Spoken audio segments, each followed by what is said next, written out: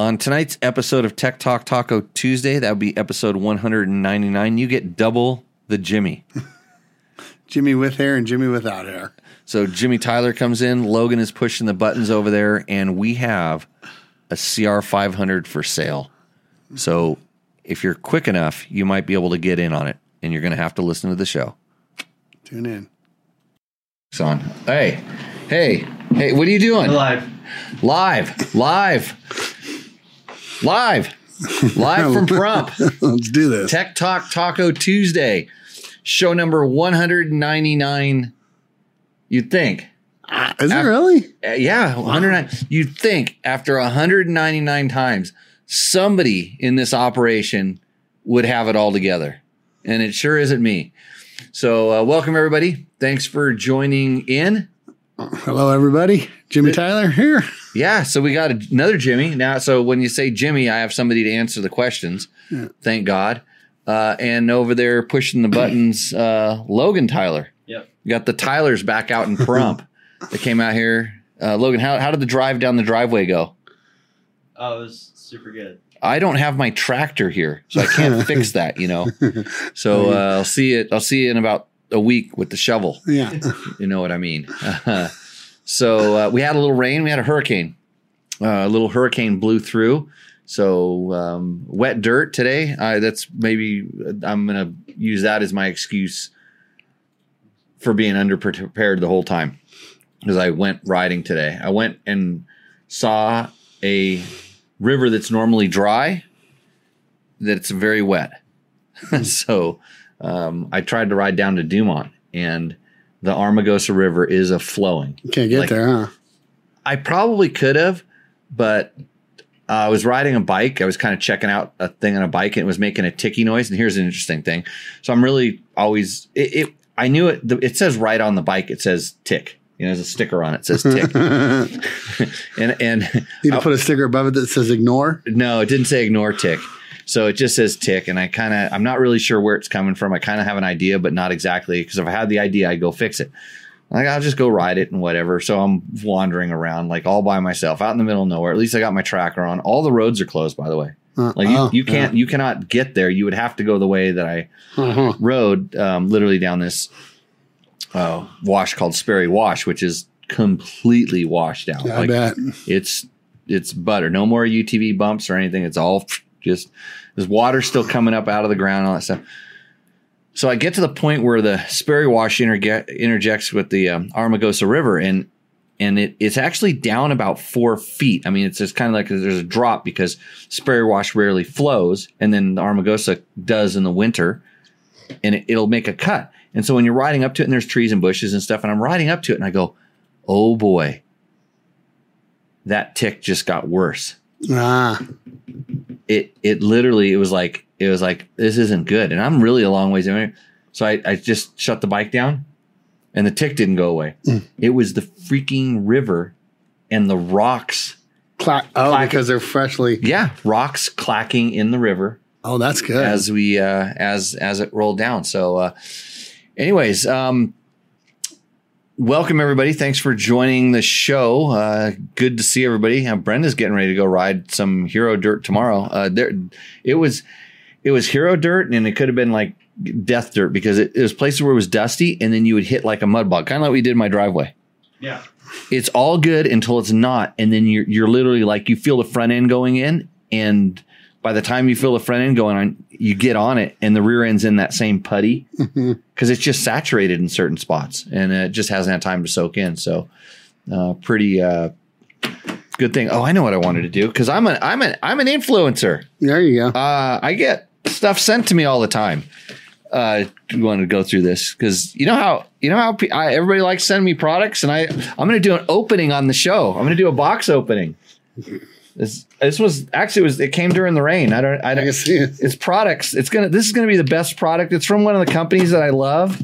So I'm gonna open it up here so everybody can watch me open it on the show because that's so cool when I open a box. It's the best motorcycle parts ever, right? Oh yeah, this is I get so much stuff I don't even know what it's from. Hold on, let's look in the box what we got.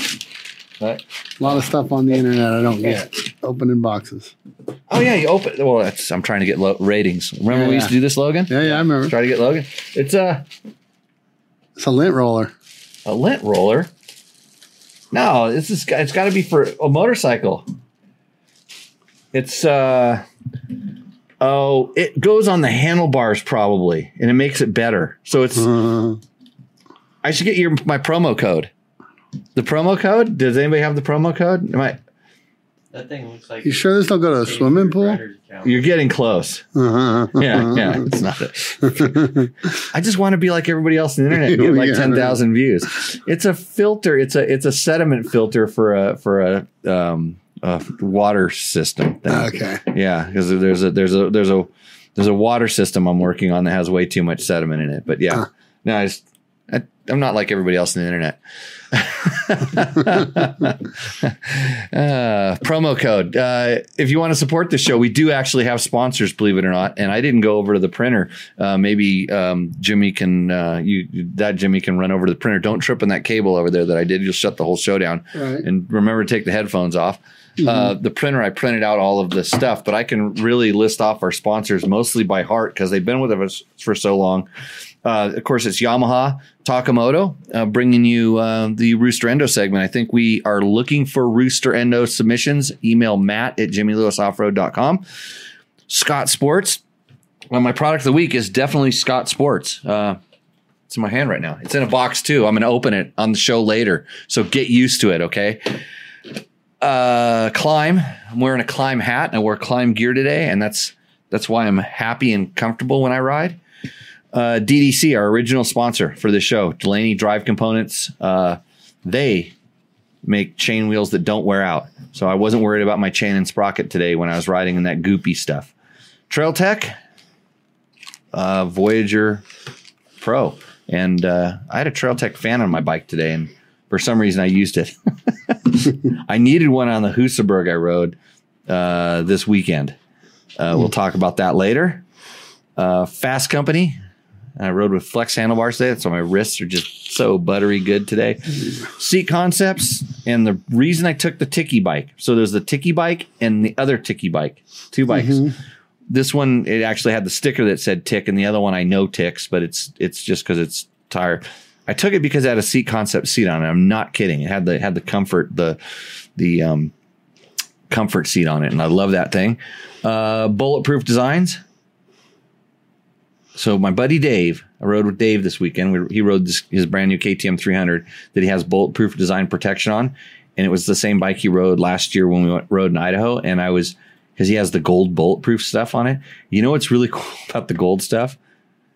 Is you can see where you smack that thing. Because because when you hit rocks with the rear disc guard, or something gets hit on it pretty good, it leaves a mark. And I was looking, I'm like, hey Dave, you really use that shark fin. So Bulletproof Designs making really good protection for all of your bikes, and of course double take mirrors. That's why I'm so clean shaven, especially the back of my neck, because I use that double take mirror. It comes right off the motorcycle, so you can shave out on the trail if you want to, if that's what you're into. So okay, we're gonna get right into our questions and stuff. Brenda says, thanks so much for the tip of my levers. I did your modification and took a little meat off the front of the levers, and it works great now. What do you know? Hey. So I just basically explained to her how the mechanism that pushes on the piston, if you if you need to make them closer to the bars, because sometimes the adjustment, you pick it all the way out and it's still a little bit far out. Well, you can just take a little bit off there, and good job. I'm glad something I said finally worked. Boom. Yeah. Because all the times I tell people to twist the throttle farther if they want more power, that doesn't work.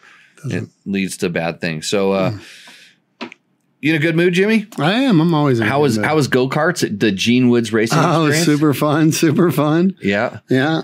So we had a going away, a go away. We'll call it a go away party for friend of the school. Friend of ours, friend of the school's. And so we went to the Gene Woods Racing Experience. I'm trying to get, remember we ran into the guy in the street that was trying to get us to go back? Yeah. He was trying to give us the $5 off card. Yeah. So that's a thing in Vegas. The street guys are trying to send you to these places. Sign guys.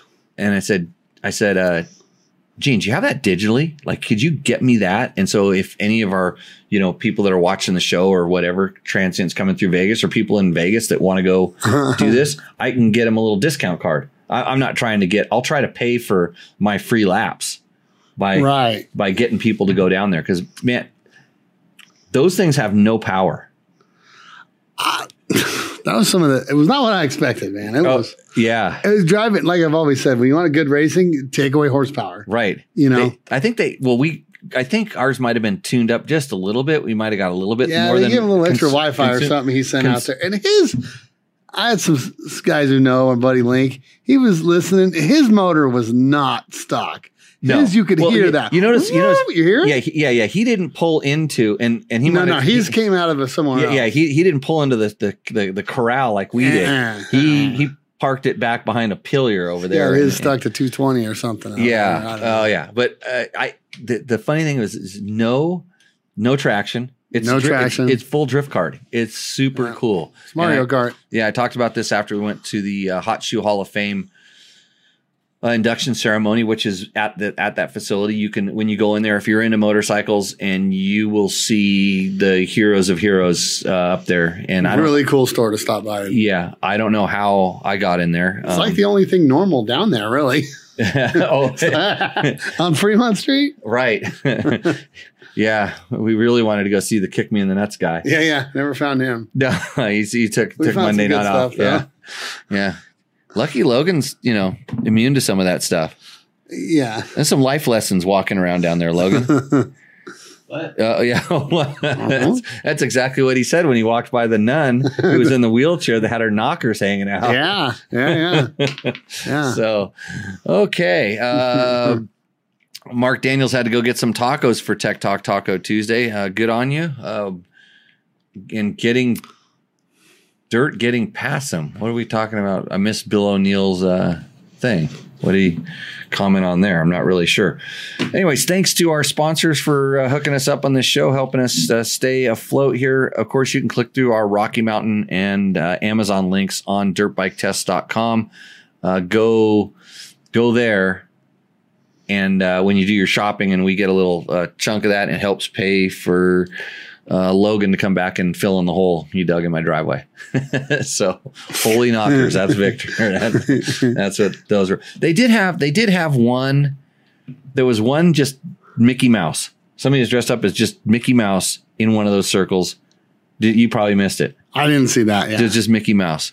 In a G-string Mickey Mouse? No, that's the thing. It was just completely, totally that standard. Make sense to do that. like one for the kids.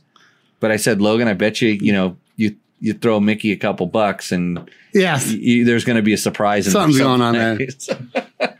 Yeah, the nun turned out to be a dude. So after she stood up. Oh well, no, that was a different one. Oh, there's a lot of nuns. Well, yeah, I'm pretty sure. With the mask on, pretty sure that in Vegas, the churches and the strip clubs are closed on Monday, and since that's what everybody likes to do. I mean, strip or go to church. They really like it, and they can't go on Monday. They just go. They just go out to the Fremont Street and stand around. It's good stuff.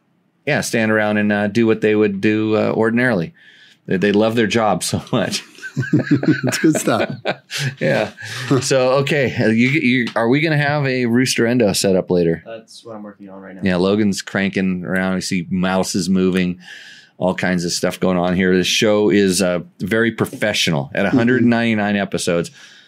I was actually thinking, Jimmy, I was thinking that I should come up with an actual real format for this show, starting with show 200, like have some real, like time to switch it up. Yeah, kind of segments, where you actually do something, get like a real show where you have like an intro music thing. I thought we did that somewhere around 100 though. Well, I was going to do it at 100, I think. Actually, I was going to do it at 50. I think 50, we moved it inside. No, we were still someplace else, or we did it right there. No, 50, we're doing it still there. Early, like 10. Because this is Logan's summer learn how to use a chop saw project behind us. Yeah. Remember that? Uh-huh. Yeah, Logan, go get some wood and stick it on the wall. And then, so that was when was this? This wall? Yeah. I think it was like 98. I think that was right before 100. We were going to have a whole new studio thing by 100. So maybe we'll do that. So got a couple questions up on the chat. So if you want to ask questions, this is what we're here for. You basically just put them in the chat and they pop up on a screen in front of us. We get to see them. And the question is Motion Pro fork bleeders with water and dirt getting past them. That's not a question. That's a statement. And I think it has something to do with, I'd have to scroll back to see, Bill's on a different platform. I don't see him on this particular one here. You need to send me. I wonder how he knows it's getting past them. You need to send me that when he link. Pulls his fork apart. What do you think about the Motion Pro quick fork bleeders? I got them and love the convenience, but I feel like they might let water in. What are you pushing on them when your bike's underwater? No, yeah, they won't go past those. I've never. They generally 99% of the time they're pushing air out. It's built up inside the fork, and so it's really rare that they suck in, Bill. So if they're loose, they might. If they're loose, yeah. How would they? They would if they're loose. Oh, meaning like the slot. Yeah. Yeah, but then they squirt. Then oil's always kind of you would know it right away if they're loose. Sometimes they interfere with some of the adjusters, and there's different reasons to make them work and not work. But I've never had a problem with any contaminants getting in to them when using them. And I used to. There was certain forks that I used to run like negative air pressure. I'd actually squeeze it down, push the fork down, and blow some air out of it, which is really hard to do with the screws. So. I've never had any problem with dirt getting in. And Jason Nadler has a question. What is it?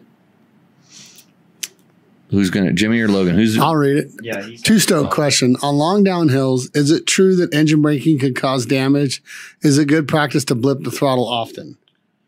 So that's a really good question. I mean, get a TPI, man. Why would a TPI do something different? I assume the computer would notice it. All the RPMs.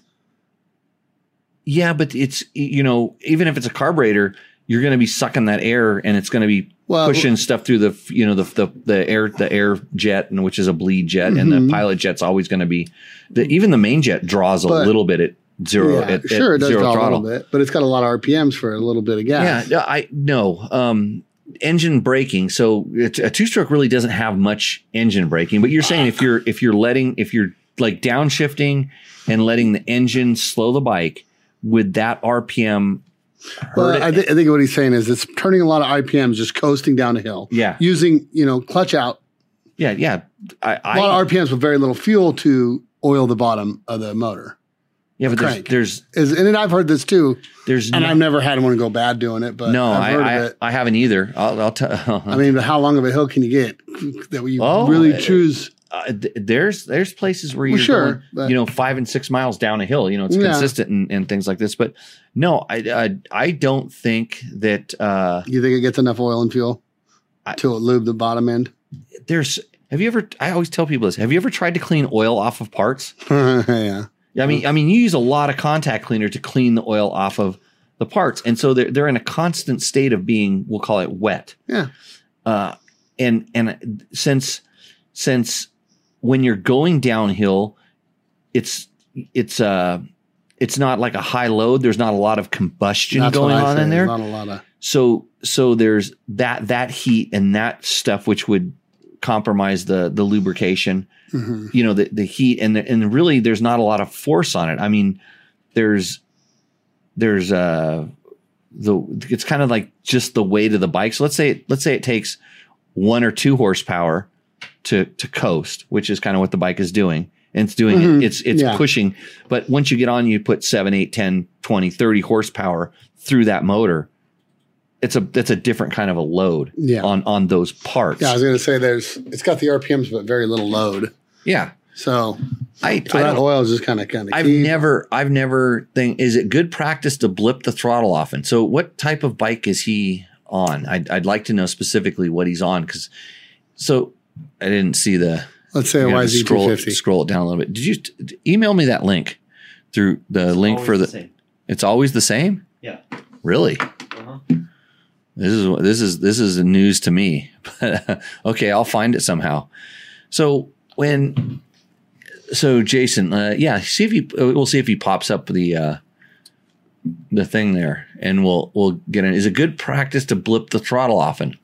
I don't give it more oil in the bottom end. Yeah, I don't think it could hurt. You definitely won't. But right when you blip it, this is the funny thing: is right when you blip it, it goes lean for a second. So if you're borderline and you blip it, you know, this is the funny thing about like I didn't know that they went in the desert when they taught me to shut the throttle off.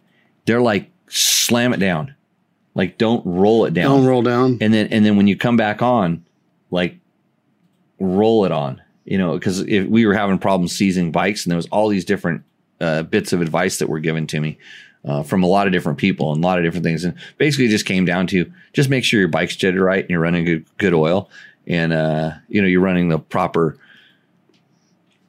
oil gas ratio and stuff like that and thing. Joshua L. Arney wants to know, did you make the T7 suspension install video? Any update on performance? No, I didn't do an install yet. Did I do a video when I installed it? I don't remember. I remember taking some pictures because it's real easy to get the stock shock out. The stock shock, you can just you just disconnect it from the linkage and move the pull arms out of the way, and it'll drop out the bottom. But the swing arm has to be up, like level. It can't be hanging down. So you have to make sure that the bike is suspended in the swing arm. You're able to lift the swing arm up. But with the TourTech shock that I got, I had to run it in. I had to take the mud flap off and run it in from behind and put it up in that way. And I was able to do it with the wheel on, which is actually pretty nice. I mean, so there's a lot of room inside of there. So no install video yet. That's my next one, but I actually have to go ride the bike I've only got a day or so on it to assess the suspension. I kind of wanted to break it in before I started playing with it, but it was pretty good. Like right off the bat, it has better bottoming resistance. I thought it was going to be really soft because it's TourTech and they're more on-road focused. A lot of the development was done over in Europe, not here. And so I was they wanted me to try it to see what I thought. And like I said, it came pretty good. And I think the only thing I want to do right now is start slowing the rebound on the rear down a little bit, because it just felt like it was kind of a little unbalanced, or maybe open the rebound up in the front, but I haven't got that far.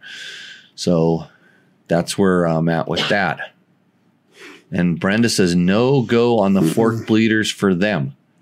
I think they have bikes with the big giant preload adjuster on top. I think they're KTMs. Who is she? She has she sent in a whole bunch of old KTMs for Rooster Endos, like 99s, 97, 99s. And somehow the infectious disease of wanting a new bike affected her. And they got new KTM 300 TPI bikes.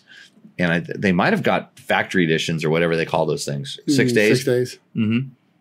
Well, good for her and them. Us. Yeah, all of us. What's the next question? How was the Cove 450 from Victor? Victor. What is that thing? I saw you riding it. I don't know what a Cove is. Okay, I did a whole video on that. Whole long 21-minute video where I tell you exactly how it is. Oh. So how was it? Surprising. Good. Very surprising. Like the stuff that I expected to have issues with, which was durability and things like that, nothing. It ran like a tank. Yeah, it was good. So yeah, check out the video. And we did a whole video after the video to answer the questions from the people in the video. So if you want to check it out, just go to YouTube and go to Dirt Bike Test and Cove 450. I think they're both up there. One is a live show, kind of like Tech Talk Taco Tuesday. Mm-hmm. So you'd have to type in Cove question and answer, and then we answer all the questions. But I would watch the first video first because we explain everything. Yeah. Beam Echo says, I think he's talking about fork bleeders. But right. Yeah. Maybe if you blast them with a pressure washer. I'm now really curious about this because I'm thinking about where the hole is, the actual hole on it, and I don't think it's like right at the surface. I don't think so either. I think it's way down there. It's like it would be tough to get. It would be tough. I like them. I've used them. Always used them. I don't have a problem with them. Yeah. Utah Desert Racer is a blipper on the downhills. So that's always how you can go wrong with it. Always safe. And then the forks specifically. So on the forks, all I did was change out the fork springs. It came on the Tenere 700. We're back to this. This is the interesting thing about these questions is it's like 3 or 4 discussions going on at once. Yeah. You have to. It's like kids at school with cell phones. Did they lock your cell phone up at school yet, Logan? No. Ever been around a campfire? That's kind of how it goes too, you know. Yeah, that's what this show's like. It's like like campfire talk. So with the forks, all I did was I didn't even take the forks off the bike to drop the springs in there, and the fork kit came with oil, and I think it's a little bit heavier weight oil. But when I pulled the forks out, I noticed that the oil was pretty clean. And so I just went ahead, when I pulled the springs out, I just went ahead and dropped the new springs in because new springs they can dirty up oil a little bit sometimes.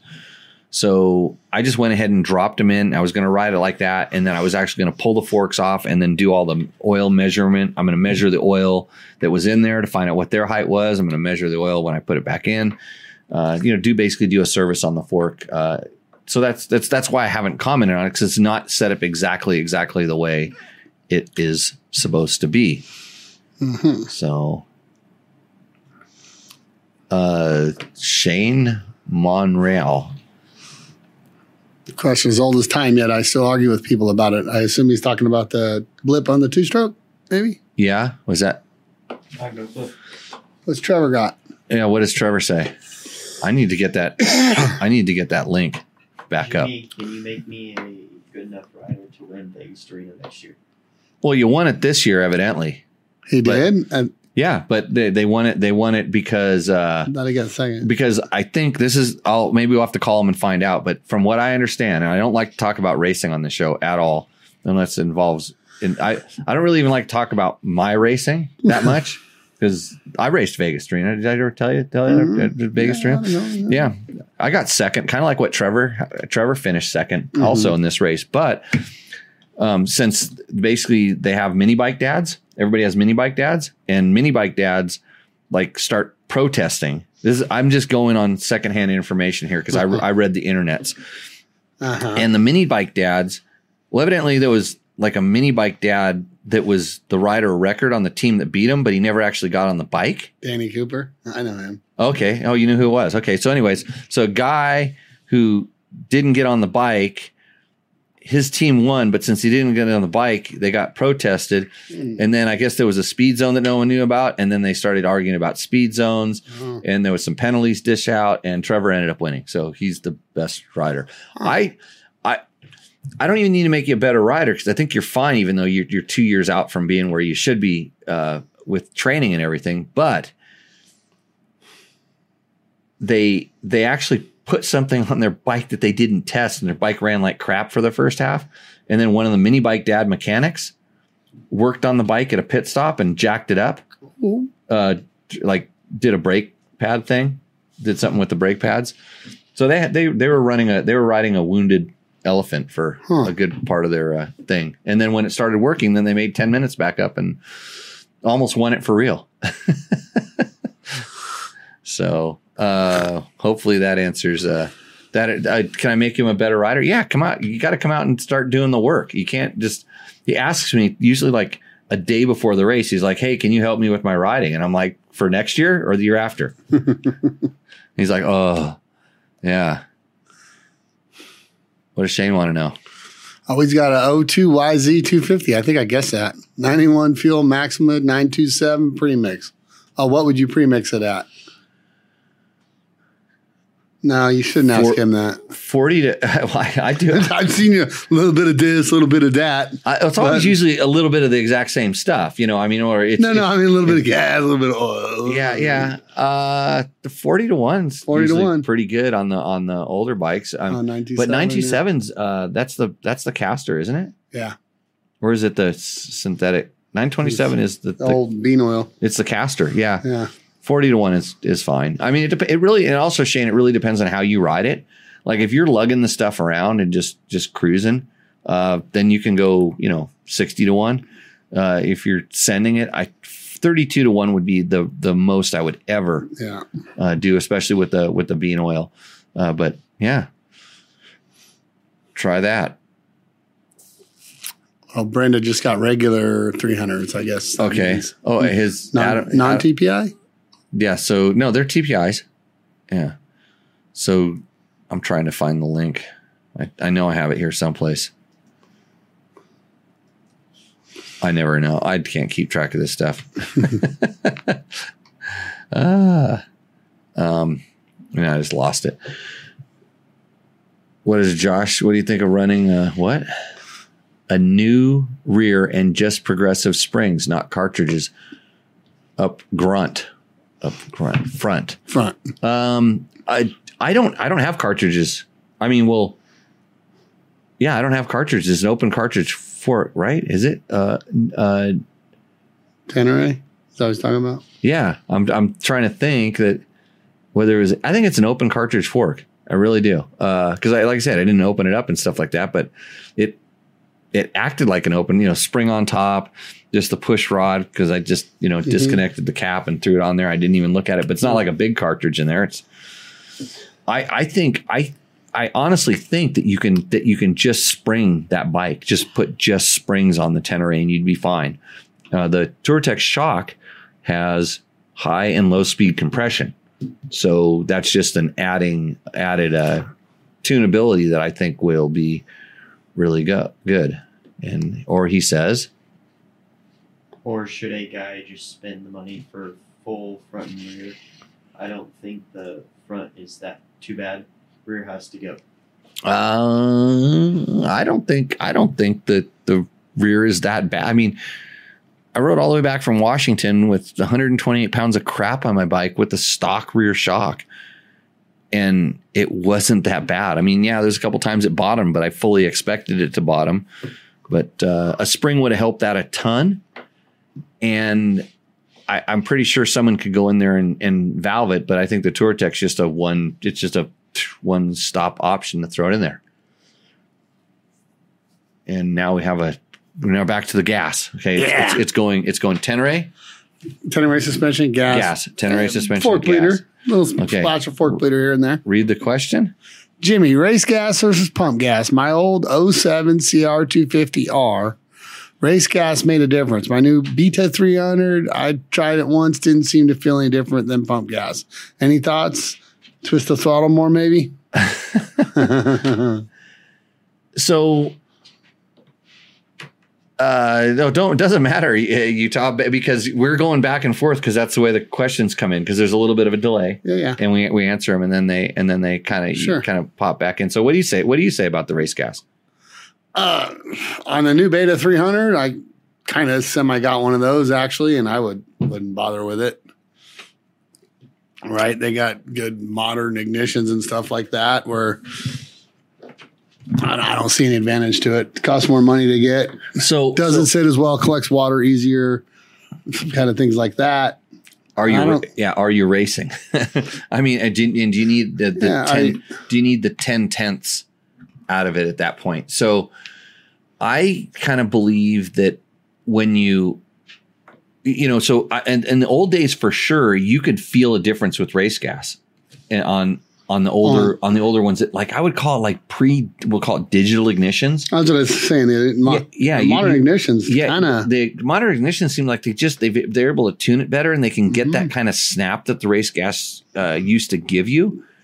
And I always kind of felt it was tingy and it make them hit harder, and I didn't necessarily like it. So I was never a big race gas fan, and even in 4-strokes, a lot of times it made them feel flat before they really made power. Like it gave them kind of this, they'd have hit and they go flat and then they make power on a lot of the bikes that were, even set up to run race gas. When you put race gas in a stock motorcycle, I feel like you're just throwing away money. Yeah, that's kind of where I'm at. And then like you said, and I think there's a great comment. Yeah, it does collect water easier. It doesn't last. It can eat up the gaskets. I mean, manufacturers test with pump gas for a reason, because that's what they expect you to put in there. So when you start putting this weird stuff in certain things, that there's other catastrophic effects. Okay, next. I don't. Oh. For high compression, That's a different story. yeah, then all of a sudden, yeah, you're starting, and that's when you might start needing it. Mm-hmm. You know, when you start running more compression, you would definitely. Super minis and things like that are kind of bored out and on the edge is probably not a bad idea, right? It usually doesn't hurt. Yeah. You know, they're on the edge of running hot maybe because they really weren't designed to be a big bore, etc. Yeah, we when I was doing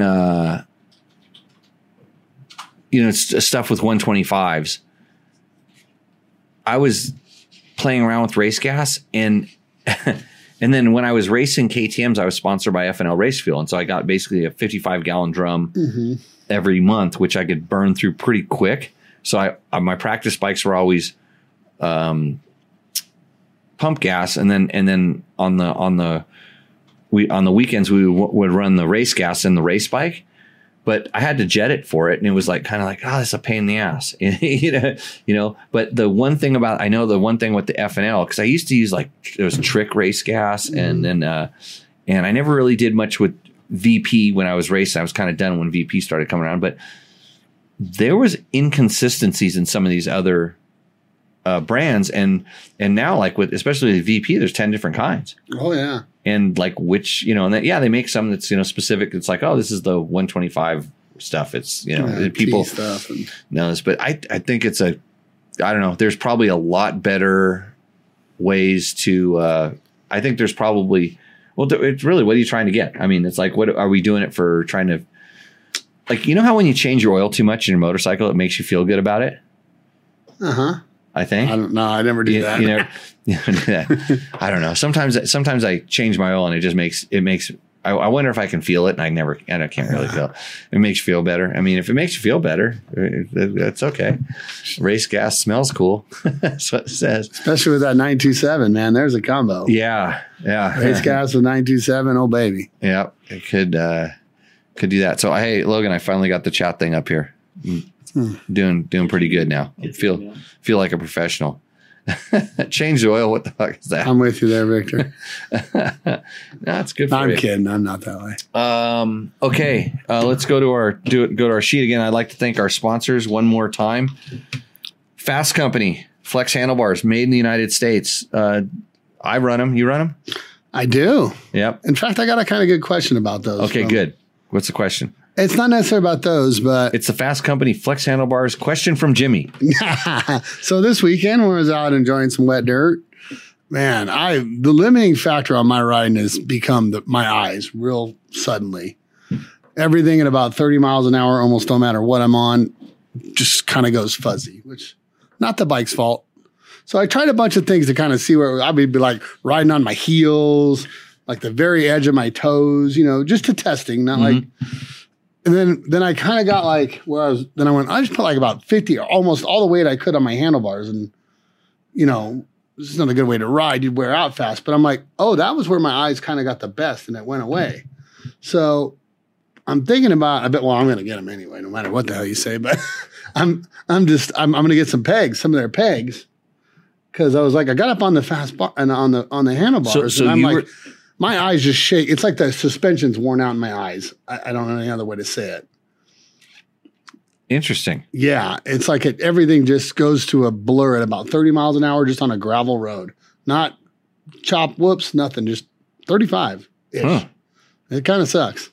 So. And this is on which bike? I'm on my new Beta 390. 390. And it doesn't necessarily vibrate. No, it doesn't. No, not excessive. And it's not really a vibration thing. I don't think it is. Because I would try sit in the seat and you bite the seat, all that. But if you went up and you if I just got put weight on the handlebars, essentially got my feet as light as they could, which is the worst thing you can do for your motorcycle handling. Sure. Yeah. No, this is But then essentially got like maybe. I wonder. If got my feet as light as I could. I wonder if in doing that it tightened some muscles. Oh, maybe on your neck or did something a little bit.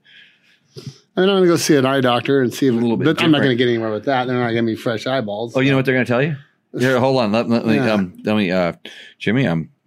looking and everything looks pretty normal, but this motorcycle problem, I know how to make it go away. You should just stop riding. Yeah, exactly. So we're going to try some fast pegs instead. So I think I'm going to try that. I'll let you know how it goes. Yeah. It's my eyes are taking a lot of the fun out of riding right now. So. And Fast Company is a sponsor of the show. They make the Impact foot pegs that have an elastomer damper around there. And I have them on my Tenere, and they're good. I mean, I just like them as foot pegs. As far as the vibration dampening and stuff, I don't know if I'm 100% there with that. I think for sure, just like the handlebars, it has to take some of the impact, like the impact away, and maybe, you know, like all you have to do is just take the handlebars and just do like a fist drop on the bars, and when you do that and you do it a regular bar and you do that, you feel the difference. And I would suspect you do the same thing, but I always say that your boot has an insole and stuff in it also. And so and I don't know that if since the boot's kind of clasping against your thigh, your calf, I mean, and it's squeezing your calf, if the vibration kind of isn't sucked out by the insole, you know, it actually transmits through, or those impacts or whatever is moving it. So that'd be real interesting to see if that helps. If that helps, yeah. I can't think of much else to try to do it. I can't ride on my handlebars. So no, I wouldn't do that. It's kind of the only thing I could think of. If you could think of something else to try, I'll probably try it. But. Yeah, I would definitely try that. I mean, that's the logical solution for that. Yeah. Fast Company Impact foot pegs, bulletproof designs, double take mirrors, Trail Tech, DDC, Climb, Scott Sports, Takamoto, and Yamaha, all bringing you Tech Talk Taco Tuesday night. Thanks for doing that. We like our sponsors. Next question. We're going to go to here. Are we doing these? Oh yeah, there's some questions. Okay. These are some of them are good. I got 2 emails that were pretty good, and I wanted to respond, and I'm like, nope, I'm saving that for the show. Okay, that fortunate guy did a video saying you should rev the engine, and I always hear you saying you should lug the engine. Who's right, Hank? Fortnine guy. Fortnine. So he does. I never heard of him. So he does in a very Top Gear style. He does these. He's a Canadian kid, and he does these videos where he sometimes tests a bike, or he doesn't really test a bike. He just kind of goes off on a tangent, and he reached out to me once and wanted to get a photo that I had. I had a photo of some KTM stuff, some direct injection KTM stuff, and he was obviously working on something. And I said, yeah, I can get you the photo, but I'd like to get some credit for it. And he goes, no, he wouldn't give us dirt bike test or anything. No credit for it. No, he just wanted to just. Yeah, mine. I'm like, oh, then you can buy the photo, like, okay, then we can sell you the photo and you can have the rights to use it. And but anyhow, so that's how I found out who he was or what he was doing. And then I guess when the Tenere came out, he was, cause he's and I watched this video that the one that they're talking about, cause I had to go watch it so I could comment on. He's a physicist. I think somebody else around here used to be a physicist or wants to be a physicist or something. Not impressed with physicists because like they I don't know. So they think too much. Anyhow, so he was the one talking about like the counter shaft position and ration. The swing arm was the cause of the Tenere's handling stuff, and it was like, no, that was just because that's the way it was. It wasn't. I talked to some engineers from Yamaha about that, and it was like, that was the only way we could do it because it's not common, the counter shaft to swing arm position. But he said that was the reason for the traction control of handling feel. I don't remember what it was, but it was like, again, somebody who thinks too much and doesn't actually apply. So his thing here is he's on like an old Suzuki, kind of like a Yamaha Fat Cat, but the Suzuki used to make the one that was a 2-stroke. Really? And it revved like 3,000 RPMs. Yeah. It just went blah. And so he does this whole thing about how it's better to rev your motor because then the torques, the torque isn't so strong on parts. Like the RPM, the spinning, the higher RPM is going to make your engine last longer. And because everything's already moving, it doesn't. Yeah, it's not like lugging or chugging, and it's he was talking about how, you know, he went in, you know, and he's a smart guy. He's educated and he does entertaining videos. And he talked about how, like, at what temperature carbon melts off the top of a piston and these different things that were definitely a plus for RPM. But he basically saying, yeah, rev your bike. And I watched that and I go, you obviously haven't watched your customer ride their motorcycle. and maybe on the street, I'll agree with him to a certain extent.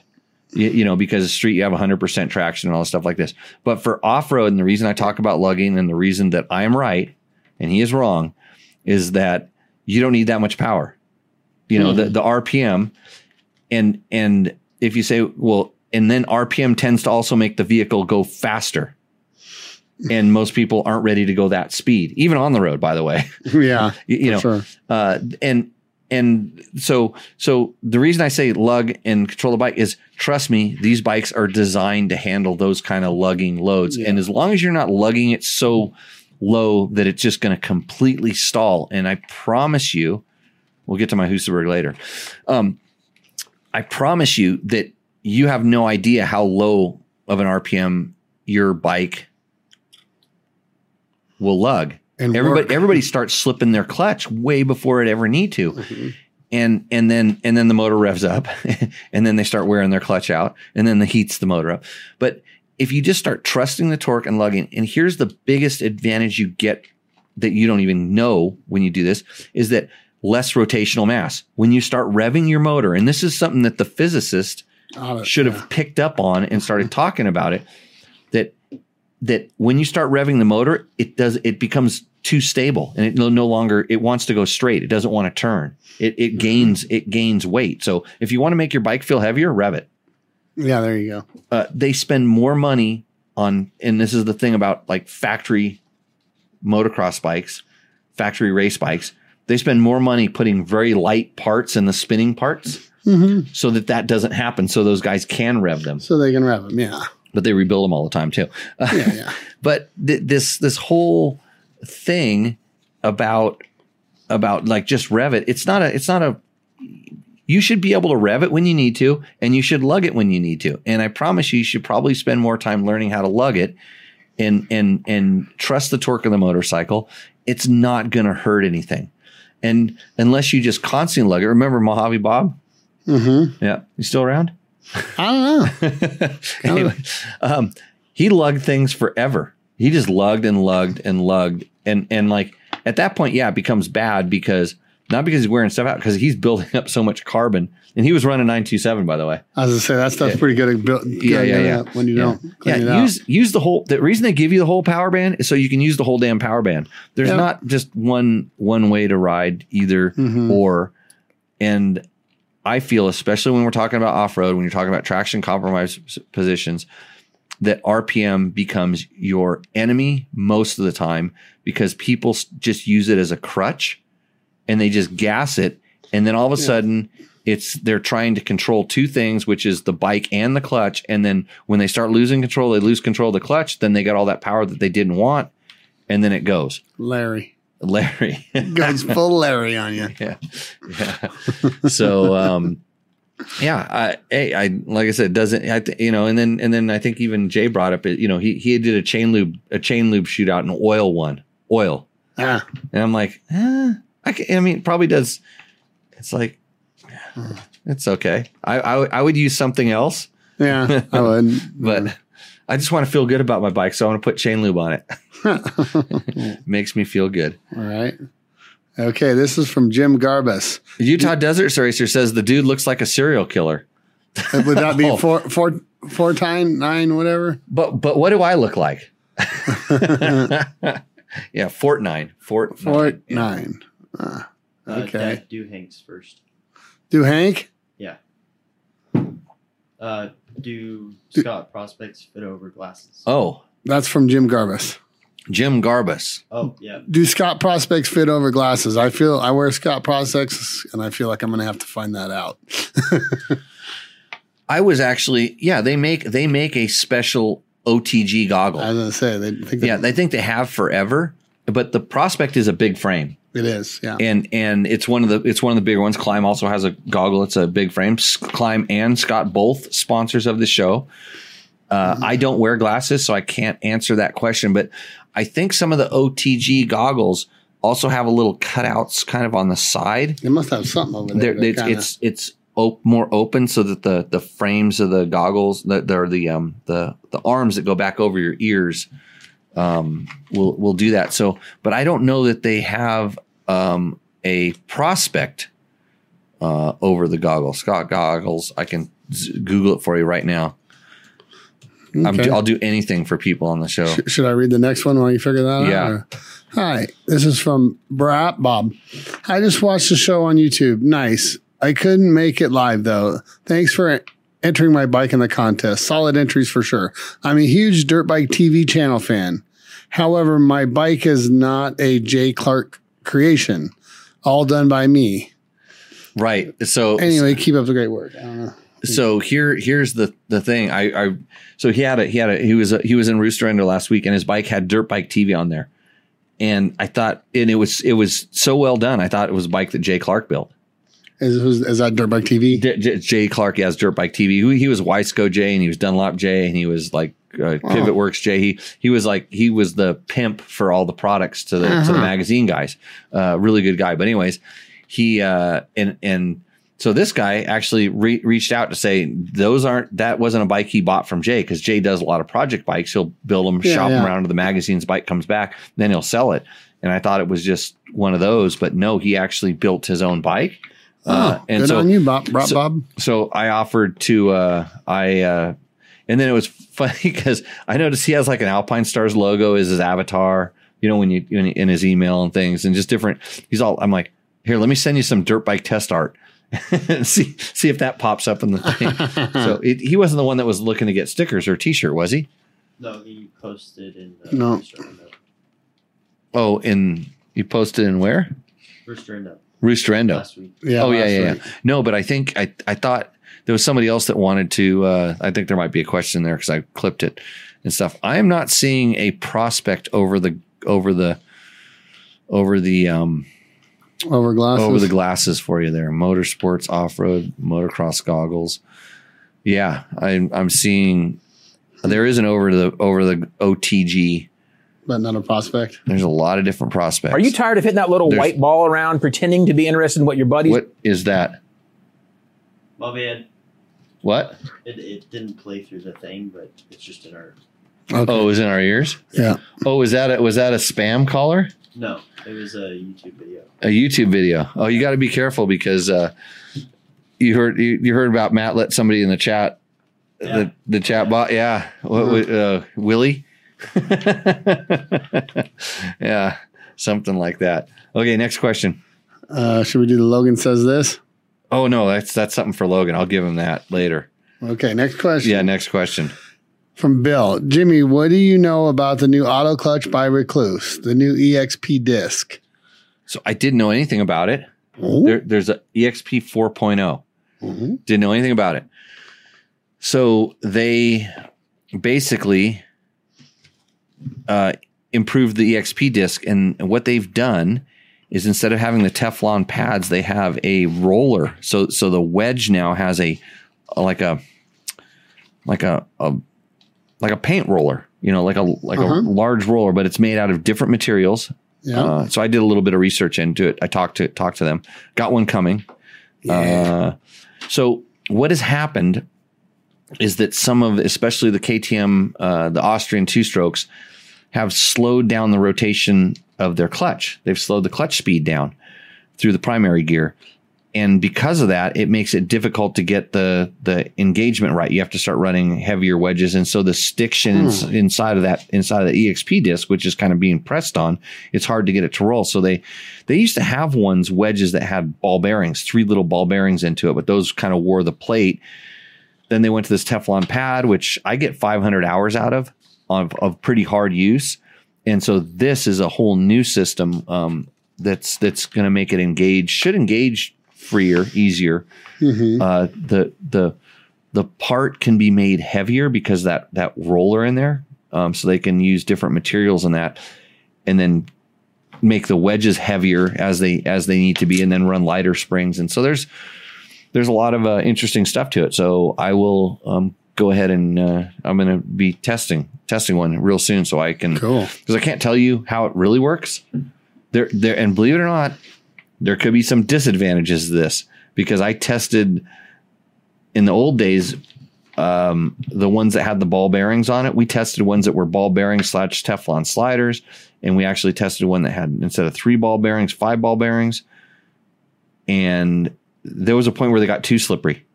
They actually moved, like they were too, it would engage too quick and actually stall the bike. And then it would freewheel too easy, disengage too quick. So there was a point there that, I mean, it's the Rekluse clutch is an amazing thing. And it's amazing how much time that they've put into getting the weights right and the materials inside there so they last, all these kinds of things. So that's what I know about that. But I didn't know anything about it, but I guess it's only like a week old. So yeah. So I also contacted them and said, hey, maybe you want to tell people about it. I know a guy that's a fan of those clutches.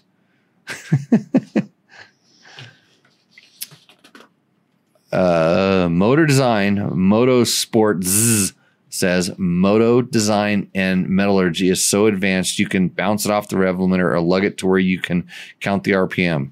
Designed to run in those parameters. Fun. Used as desired. I agree. Totally agree. And what's our next one? Is that a question? I don't know. You got to read it. Okay, I think a good topic for the show would be to cover all aspects of clutches. The clutch itself, OEM, DDS, auto clutches, torque drive, and then the controls. OEM cable, OEM hydro. Clake and 3 different models they offer. Different aftermarket control levers along with the left-hand rear brake. What do you think? And what clutch setup is different are for the different riding applications? Of all the controls on our bikes, the clutch is probably the most important and the most misused. I think it would be a good discussion. Also, do you guys drink as much as when you ride as you do on your show? If so, I want to party with you all. Okay. Some of us do. So some of us don't. No, you don't want to ride with me. No. No. It's agreed, right, Logan? When do you want to come out and go riding again? Soon. The dirt looks great. Yeah, it's a little mixed today, but so that was the same guy. He sent me back an email when I said I'd look into it. So he wants the end all do all kind of clutch, and then clutch we'll call it clutch override systems, clutch replacement systems comparison. And for what they work for, like is a cable clutch ever better than a hydro clutch? Yeah. So that would cost maybe 30K. You got it? Shit, never mind. 30K, I could do that for you. 300. I mean, if you really want it done properly, like a real solid evaluation, but I've used all those different things, pretty much almost every single ones of those different things in different times. Run the same bike with multiple different systems, whether it was springs to DDS clutches to a Rekluse, to the manual, to hydraulic, to cable, to blah, blah, blah. Stock clutches are pretty darn good. I've also got to pick my worst bike. Yeah, I was gonna remind me break. Right after the break. That's what I'll do. I almost thought I had it, and then I changed my mind again. So the clutch thing is, stock clutches, like I said, are really good. When you start getting into this Clake stuff, and that's a clutch brake combination lever. So imagine this. You pull on this lever, and in the beginning it disengages your clutch, and if you pull it farther, it activates your rear brake. Have you ever seen this before? No, I thought he misspelled something when he said Clake. No, there's a guy in Australia that makes them, and it looks like there's 3 reservoirs and there's like 18 different adjustment screws. It's pretty complicated, and we've had a few people bring them out to the class, and so I've ridden bikes with them before, and I bet if you practiced with it and got used to it, it could be pretty cool. But I what I know, and we talked about this just earlier, it's like when with the RPM and stuff, people lose control of their clutch. So now all of a sudden that lever is doing two things, and you start having to muscle the bike or something like that, and you disengage your clutch and then activate the brake because all you wanted to do to disengage your clutch, but then you lost it. And guess what? While you did that, you lost all your momentum now, and then your throttle twists a little bit farther because you're out of balance and you hung on the handlebar, and then you released it, and all of a sudden you get another boost. Double the. I can see that. Double the. I've never seen it before. I've never seen anybody do what I just described. The Recluse has advantages and disadvantages, and there's all these different things. A diaphragm spring has some big advantages. That's why a lot of companies are going to it now. And there's some disadvantages to it as well. They're a little bit finicky on different things. So yeah, the stock clutches are pretty darn good these days, especially. I just smoked one of my KTM. What? Yeah. What were you doing? No, man, it was the reservoir's fault. The back check. The reservoir. Yeah, the back check or whatever you call it. The back bleed valve was somehow got something stuck in it, so it was kind of always when you let the clutch out. Oh, you sure it wasn't? It wasn't that the thing was screwed in all the way so that it couldn't release the pressure. What thing? The adjustment. Down on the slave cylinder? No. On the lever, at the lever. Oh, so, no. Definitely not. Okay, so I've seen people. I took the whole slave cylinder off of there and put it in vice grips, and you couldn't get it to go back. Oh, okay. I mean, actually, I put it in a C-clamp, but. Right. So what would happen was, and when I wouldn't do it all, you'd clutch, in, out, yeah. And then it would just hydrolock, basically. There's nothing, there's not a check valve or anything in there. I don't. Yeah, all I did was I took it off out of my buddy micro whatever, put it in the ultrasonic. Clean it. Ultrasonic it. I replaced all the fluid. Had to put a new clutch in it because it smoked the clutch. Right. Because it wasn't. Okay. It was like it was being feathered. Okay. So I've seen him cock a little bit, get a little bit crooked, and then lock that way. That might have been it too. I rebuilt the whole thing. So. Oh, so you rebuilt it before this happened? No. I had when it happened. I had a micro, or whatever you call it, ultrasonic. Thank you. I don't know. I can't think of that right now. And rebuilt at the same time. Okay. Because it would work. Sometimes you left the clutch, and then sometimes, and I'd sit there with a C clamp. You could not push that slave cylinder back. It would not allow fluid to go backwards into it. And there's no way that the lever up at the handlebar was pressed in a little bit somehow. Nope. Okay. I double checked all that. Yeah, because I've seen that before where it's up there.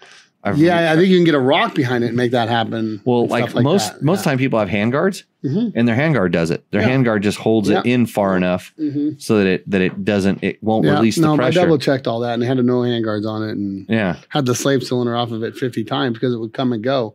It had to have a little something in there. I don't know because it would come and go.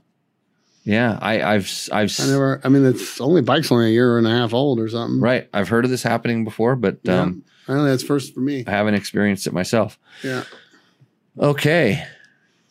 We have any new questions that have popped up in the chat? Nothing.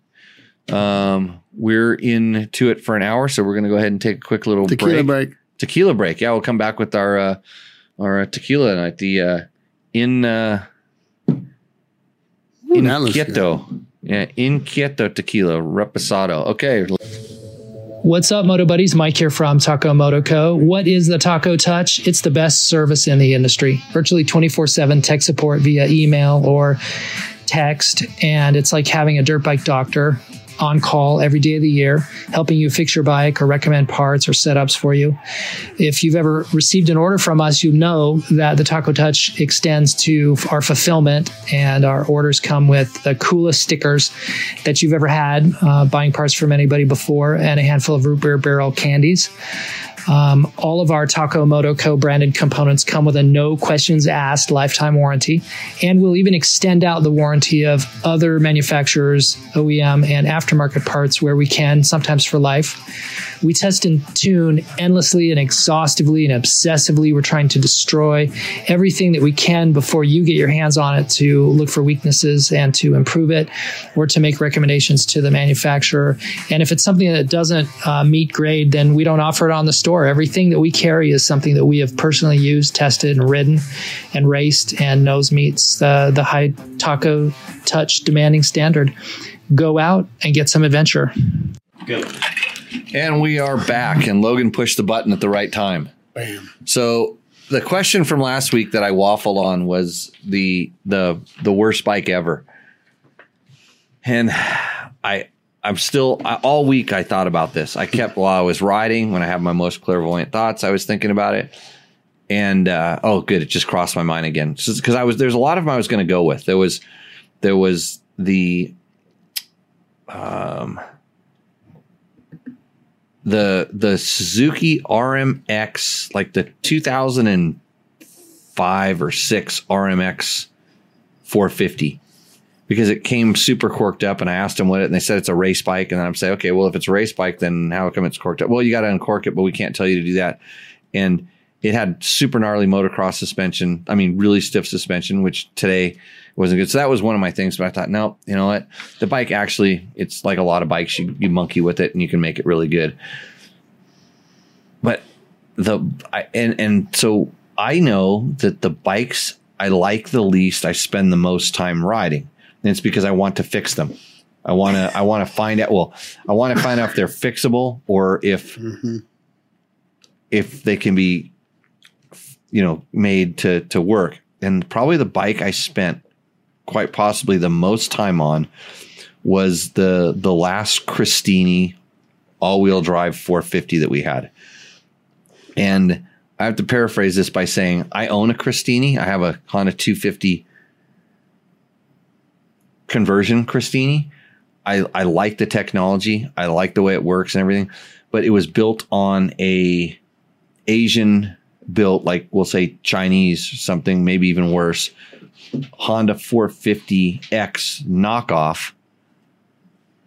And that bike, it had like probably some of the worst fuel injection, because it kind of came emissions compliant because it was street legal, and it had some of the worst fuel injection ever. And I spent more time riding that thing and more time trying different stuff. And I mean, to the point where we were getting, because I was helping Steve develop it a little bit more, we were getting the programs and going inside and rewriting the ECUs. And then we got a whole new updated system. And then I don't know what happened next. The ignition went out. I don't know. The ignition went out, and then I never had any problems with the all-wheel drive system. That was tight. Like that was all good.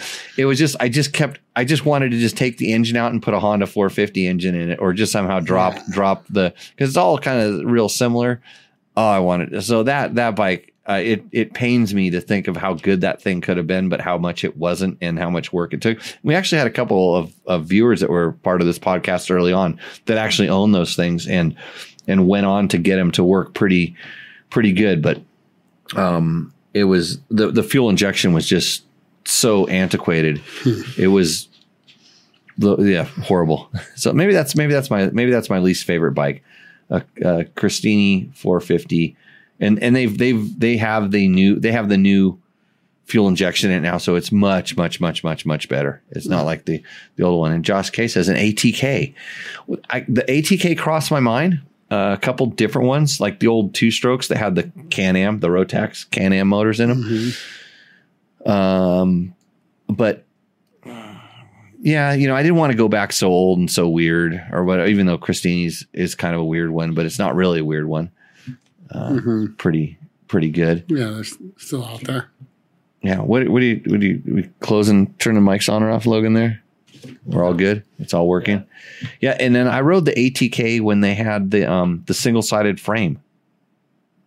ATK came out for the single-sided frame at one point. I actually raced at a National Hare and Hound up in Utah. I think I managed the top 10 of the thing. I wasn't even really racing that much at the time, but yeah. The ATK made some interesting bikes. I don't think they were like, I rode a lot of weird stuff, and they all have their niceties. I rode my old Husaberg this weekend. I see that thing.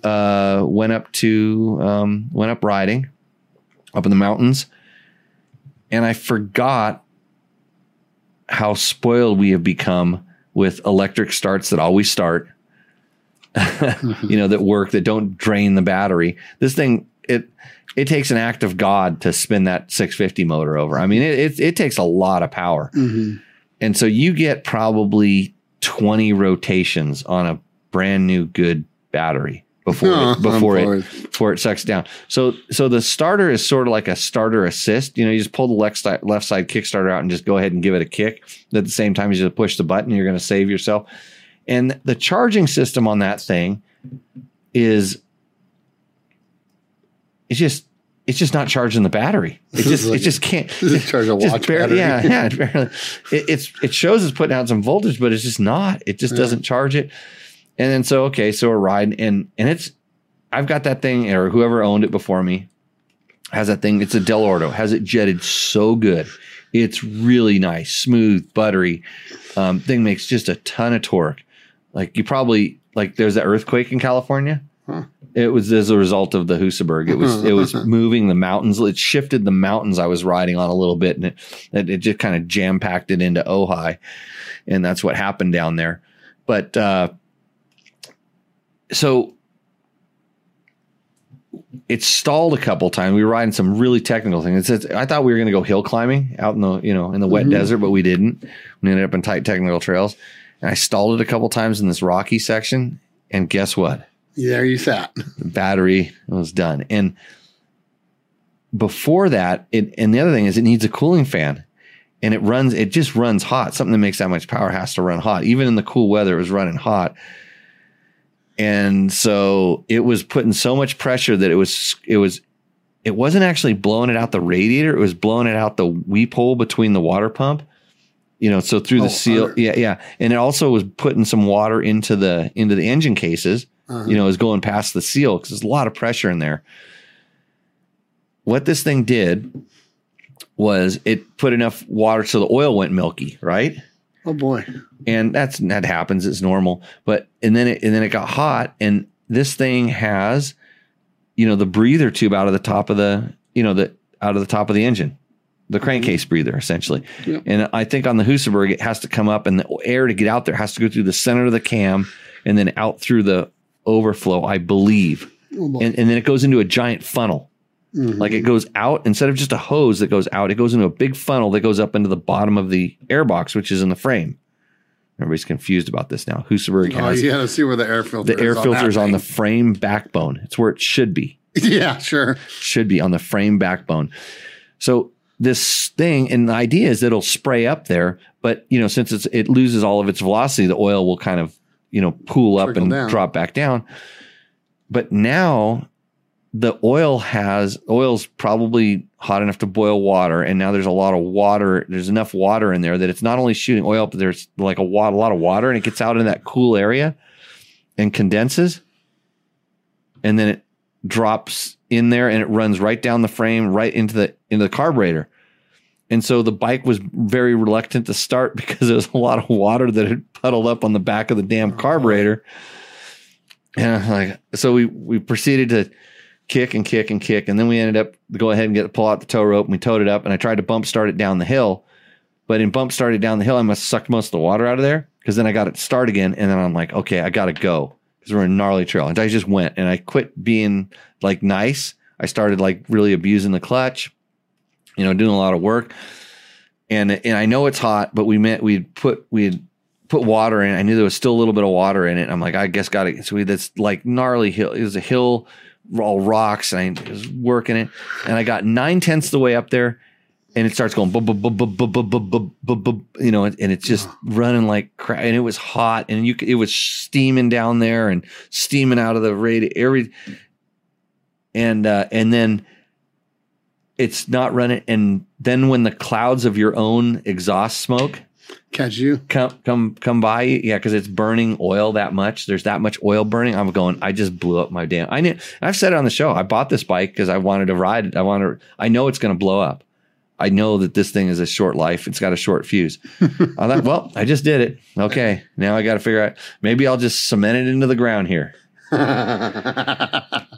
And so I wasn't really that upset. I'm just like, okay, this is where and I started thinking, and I'm telling you that this is where all these years of experience and testing come in hand.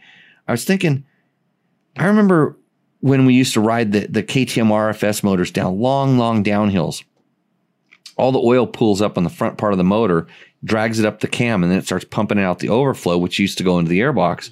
And you'd be going down these downhills, and your bike would start smoking like crazy because it's pulling oil straight in the back of the carburetor, which is going into the motor. So all of a sudden you're mixing it 5 to 1. A lot. There's a lot of oil going in there. And I'm like, I thought about it.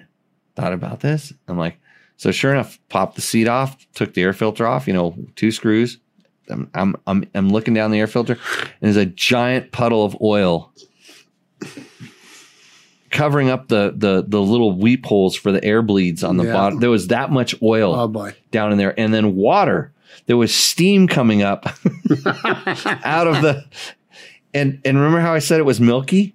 Yeah, it was no longer milky. Oh, really? The oil was black because it was so hot that it steamed off all of the water. The milky stuff will go high, and all the water is now pumped into the. So these Husaberg guys are geniuses. They know how to self clean the oil by getting the motor to run so damn hot. So anyways, dabbed it, cleaned it up, stuck a rag down there and cleaned all the oil out of there. Fired up like third kick. Now I'm kicking left side kick. Battery's not doing still good. Not doing its thing. And let her eat got me back. So no problems except by no problems you mean all those problems. All those problems. Yeah, it made for an interesting ride. Yeah. So I got hey everybody, if you've been watching the show for a long time, remember when Logan was co-hosting? Logan was famously, I wanted a co-host that didn't talk. And so we used to make him read the questions, which had its own challenges, mostly based on your spelling. And by your I mean your listeners' spelling, and as you write stuff in. So we would always, we'd sound out words and things like this, and Logan's almost ready to graduate high school now. Yep. You're reading at let's say 9th grade level or something like that. Is that pretty close?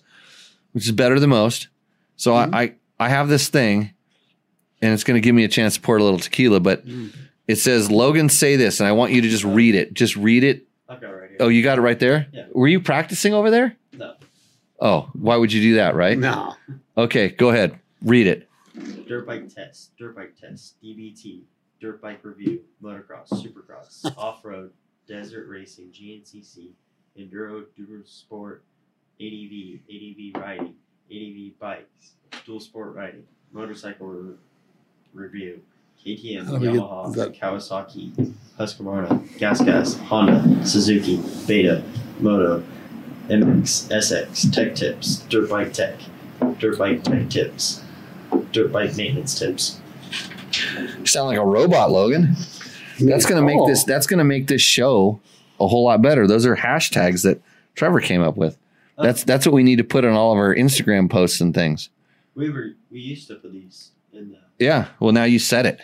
Yeah. And the robots, the robots that are out there will pick that up. That almost sounded like you practiced. That's pretty good. Yeah, he's come a long way, huh? You said motorcycle things. You pronounced them correctly. Because I'm homeschooling him now. Oh, with the whip? Nah, he's homeschooled now. Yeah, homeschool. Well, I did make half of the list. Yeah. And then the other half is. Oh, you made half that list. Well. Back in the day. Yeah, there was an old thing where all the brands, the tech tips, the dirt bike test, all right. those were in it.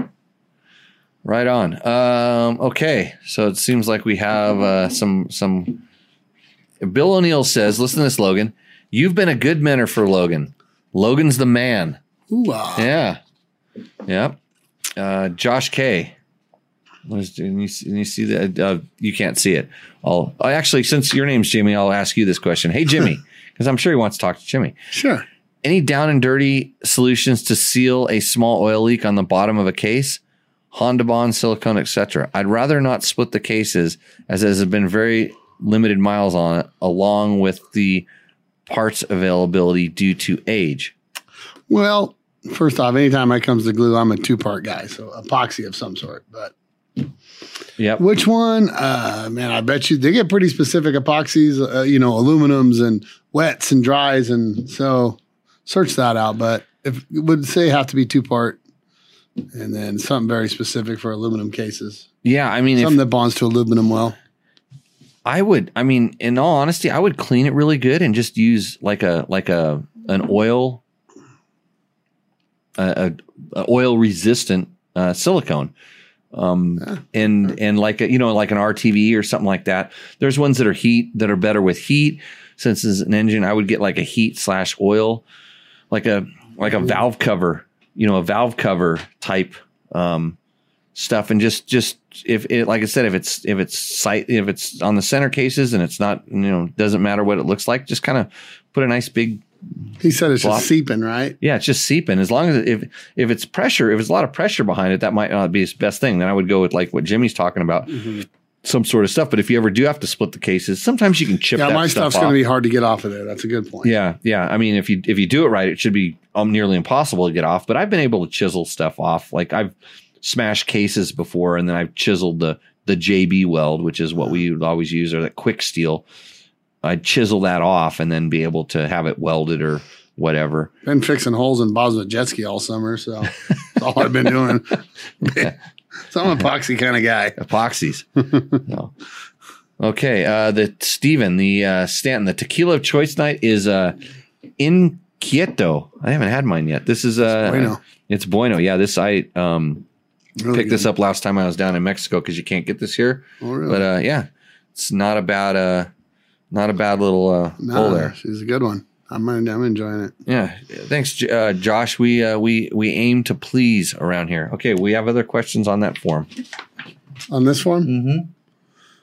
Hey, we value your work and time. We are looking for a good partner who can work with us a long time. I have 800 plus clients and maybe I have a lot of orders for you, but this time I can give you an order.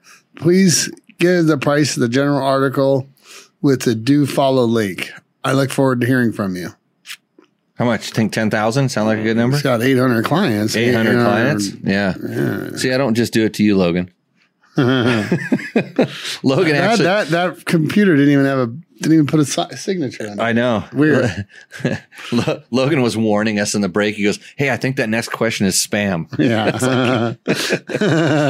Yeah. Yeah. Okay. Jimmy, I just wanted you to know how much I value your podcast and wisdom. My buddies all hate me now when they start their shit about needing more power.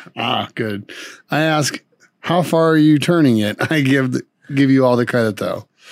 Hope this guy took a class and learns a lot about that. Yeah, thank you.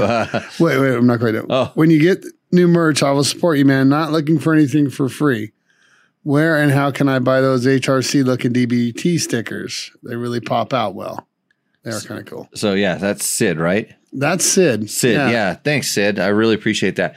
So, the stickers, I'm going to throw those in. I will throw some of those in with the t-shirts when we get those. Speaking of that, t-shirts again? We're making t-shirts. Let's do it. The Tech Talk Taco Tuesday t-shirt. I almost got the form done last week, and then it rained, and I went riding. So that who can blame you? Yeah, there's I think you got to block that one as a spam there, Logan. I don't know if you can do it on that. You have to do it through something else. You better tell Matt who got it. His friends are back. Well, that doesn't seem like the dude knows something. No, he's a troll. He's still a troll. He's a trolling. Yeah, he's a good four. He's a four-stroke troller. Yeah. So, what is Chris? For what it's worth, my quick and small leak adhesive is Seal All from AutoZone. Good around gasoline and modest temperatures. There we go. Huh. Seal All will for Josh. So okay, and then Beam Echo says, I've diverted the breather hose out of the air box a couple of times. One with a filter on the end so it can't really suck anything back up, and one without their filter. Have you seen any reason not to do that? So no, on most race bikes, they vent to atmosphere. Like the crankcase breather vents out to atmosphere. Depending on, the conditions, I have seen them, put it in a air filter, have an air filter. Like K&N used to have a special crankcase breather filter. It was this little pod that they used to put on there. So I know a lot of times when bikes were racing in the desert with the silt and stuff like that, they were worried about it. I honestly have never seen the dirt on an open, and a lot of my KTM RFS bikes have open to atmosphere crankcase speeders that really run right down along the back of the cylinder, and they terminate right above the clutch slave unit. Is where we always use the time. And we always used to Well, the chain a little bit. Yeah, it could. I mean, they never put that much out. But we always used to cut the hose at an angle instead of flat. We always cut it at an angle, and we clipped it a second time so that it couldn't actually cause like a suction on it. Sliced it. So I haven't had any problems with that. And you want to make the hose long. You want to give it a long run. You don't want it to just be really, really short. You want to give it some room. Go up high. And so why I don't do this on the Husaberg? Good question. But I used to do it on all the KTM RFS bikes for that very reason. If you'd ride down long downhills, it would want to start pumping the oil out of the engine into the airbox, which wasn't. Logan ran it at one time on his KLX 110 right into the oil fill because he had about a 1/4 inch ring gap on that bike. Oh, so to just blow a ton out? Yeah, it kept it right there. He just kind of built a little recycle station there. So it plugged in. It plugged into the oil fill. So it recirculated. He took off the cap. Off the oil fill cap. And then unplugged it. No, and ran the thing because it was just pouring oil out of it because it literally had a ring gap like 3/16. Yeah, you don't need micrometers for it. no feeler gauges.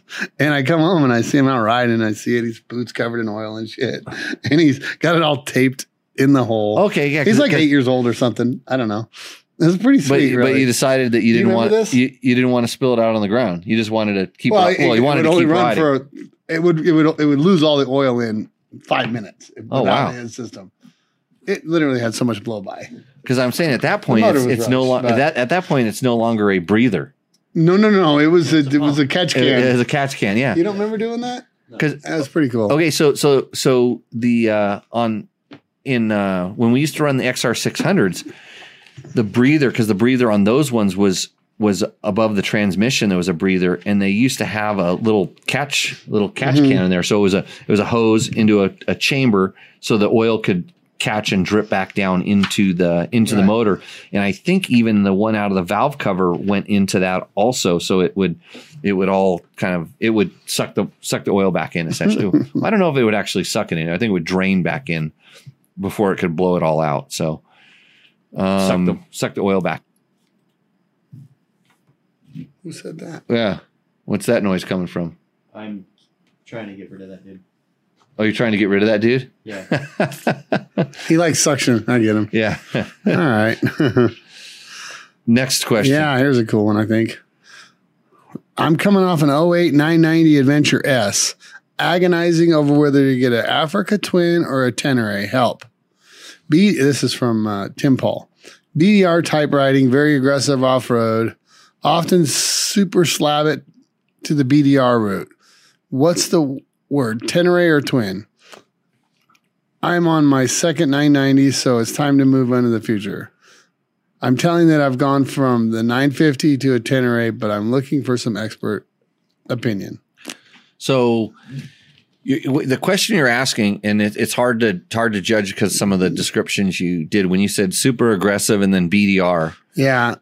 So basically, I think he meant just barely get to the right. When you're talking to like dirt bike riders, like guys that grew up riding dirt, and a BDR is just it's not super aggressive. It's I mean, but for an adventure guy, that's super aggressive. Yeah, so we just kind of so if you say you want a bike to do the BDR, the question is, and you're coming off the KTM 990, which is the same as 950 platform, is do you want more bike or less bike?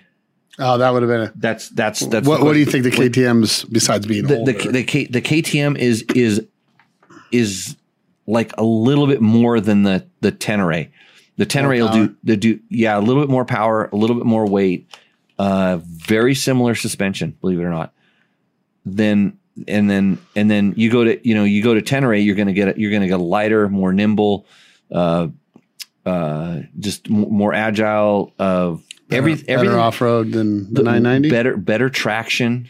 So I actually think that the Tenere is quicker because it's lighter and gets better traction than the KTM. It's not more powerful. It's just quicker. it's more.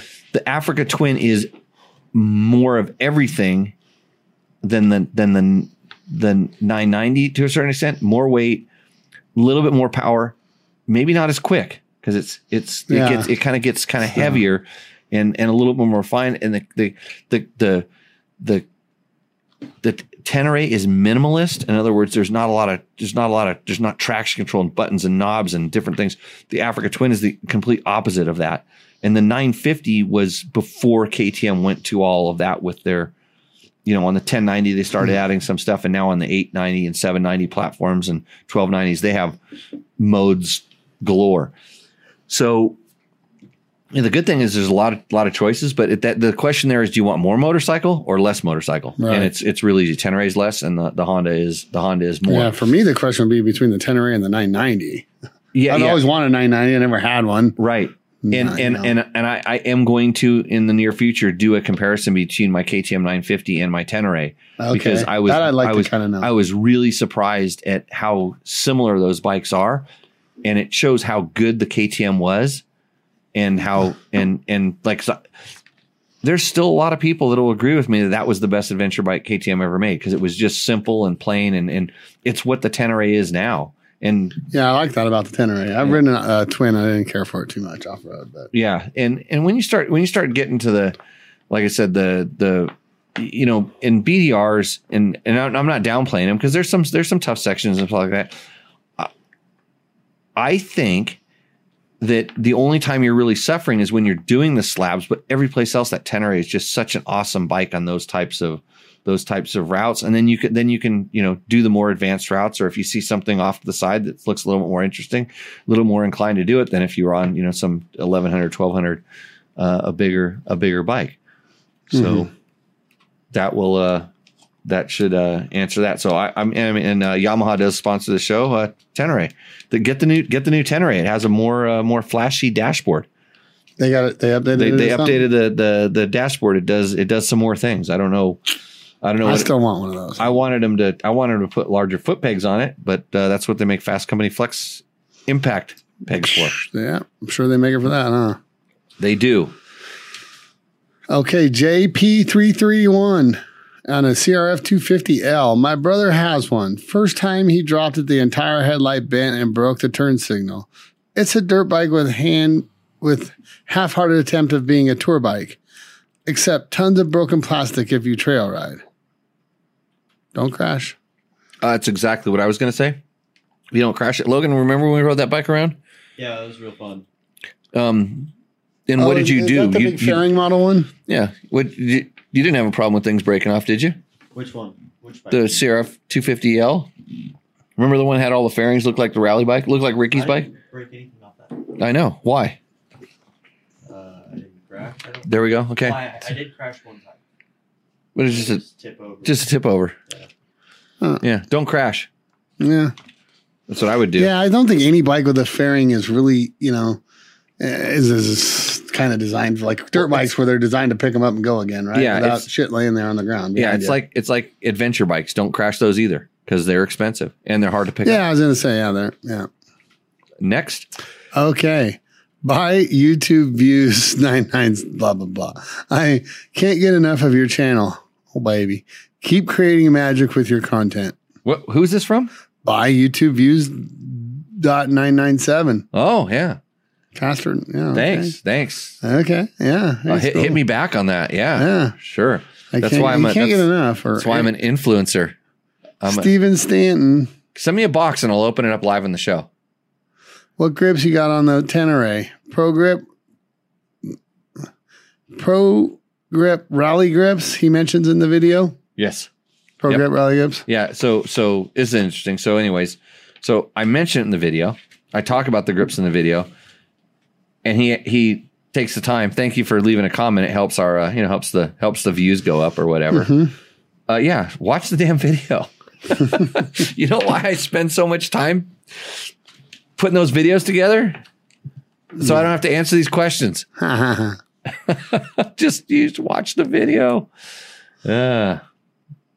YZ450FX, Damon Forrest. I would do anything to ride that bike.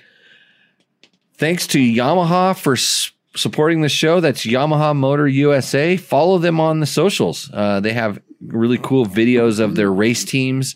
They can tell you all about the bikes, just like him. What was his name?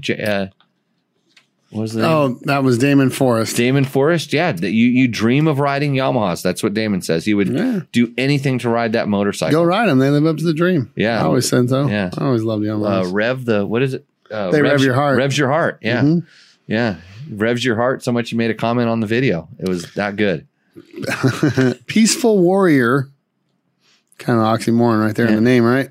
Hands down, by far, the Honda CRF 500. CR 500. What did I say? CRF? CRF, yeah. Oh, I meant CR 500. They don't make a CRF 500. Logan, you got to tell your teacher dad how to read these questions a little bit better. I can't believe I said that. You're shaking. He was your teacher. He's your teacher in school. I'm his homeschool teacher, man. What do you think of the CR 500? Yeah, you're just so into saying CRF. I guess. Yeah. He's fast. We got one. We got one coming up. You're looking at it.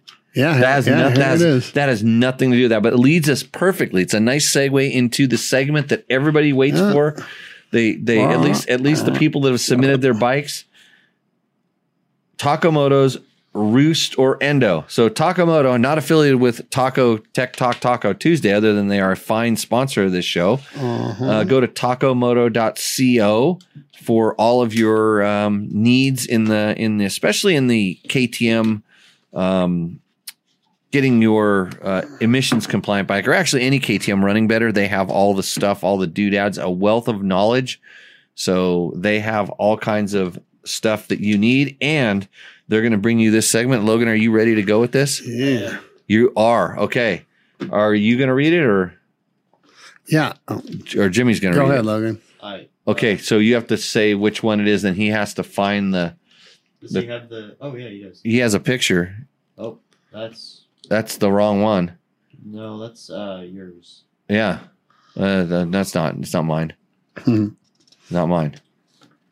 We can do that one. Go ahead and read. Who's that one from? This one here, I'll go. No, it's start down there. Oh, 2000. Oh. Yep, that one. Oh. Yeah, start there. It went on the wrong page. 2005 XR 650R. Rock hardwood. Set for adventure. Every great mod except for anything done to motor stock. A Cherubi 6-gal tank, JCR triple clamp, precision concept suspension, Fastco flex bars, Scott's dampener, rear rack, street legal someplace, almost electric shark with Baja design kit. Almost. Oh yeah. Okay, I know this bike. No, you don't. Yeah, never. Yeah, look at that photo though. I mean, like the light is just glistening on that thing. It's in a perfectly groomed sea of type 2 gravel. Yeah, type 2, like 3/4 inch rock there. Yeah, it looks, it's green, the greenery, amazing greenery around that. The backdrop just makes you want to go out and ride that bike. I've never ridden one. You have not? I have not. It's for sale. So this segment of Rooster Endo or for sale. It's this bike. I had one at one time that was exactly like this bike. I can see some stuff that the knucklehead didn't put on there. It has a Trail Tech Voyager mounted on the handlebars. It has some little bags. They're the Giant Loop bags made specifically for that gas tank, so you can carry the extra countershaft seal that you'll need when you're riding long distances down in Baja. Plus, you can carry your tire irons and master links and all the little stuff up there. It's not the best place because it's high, but it is convenient because you're going to have your sleeping bag and all your other stuff on the rack in the back. I see a Leo Vince exhaust, which is actually quite quiet on that motorcycle, but it still performs well. The Baja Designs electric start. That thing's pretty cool. Yeah, I see it on this picture. Those are great when they work.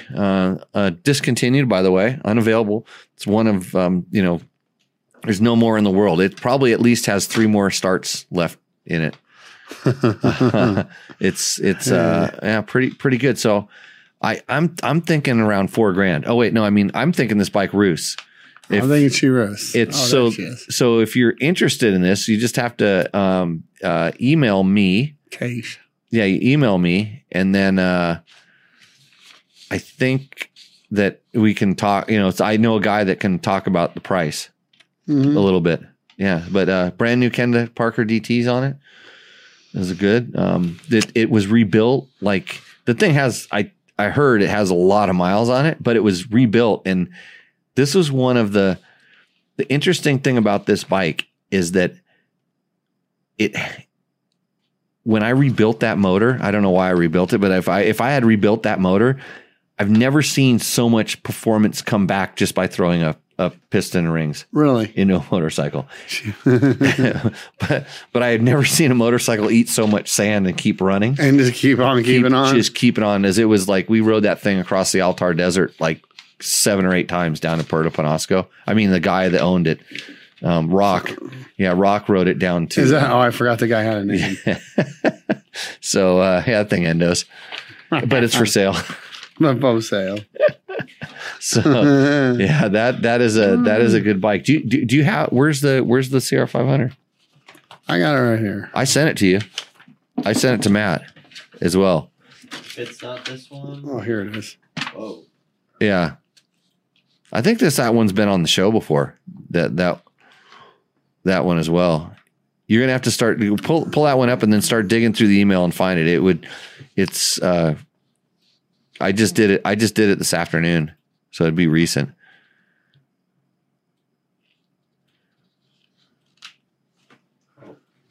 Come on, Logan, get it together. Oh wow, another Honda. We can go do that one now. I think we've done this one before, but it's okay. It's all Hondas tonight, isn't it? Yeah. No. Okay, this is Chris Dabney. Right? Yeah. 1998 XR250 IMS Pegs tank WBE series progressive fork springs. Cannot remember the spring rakes.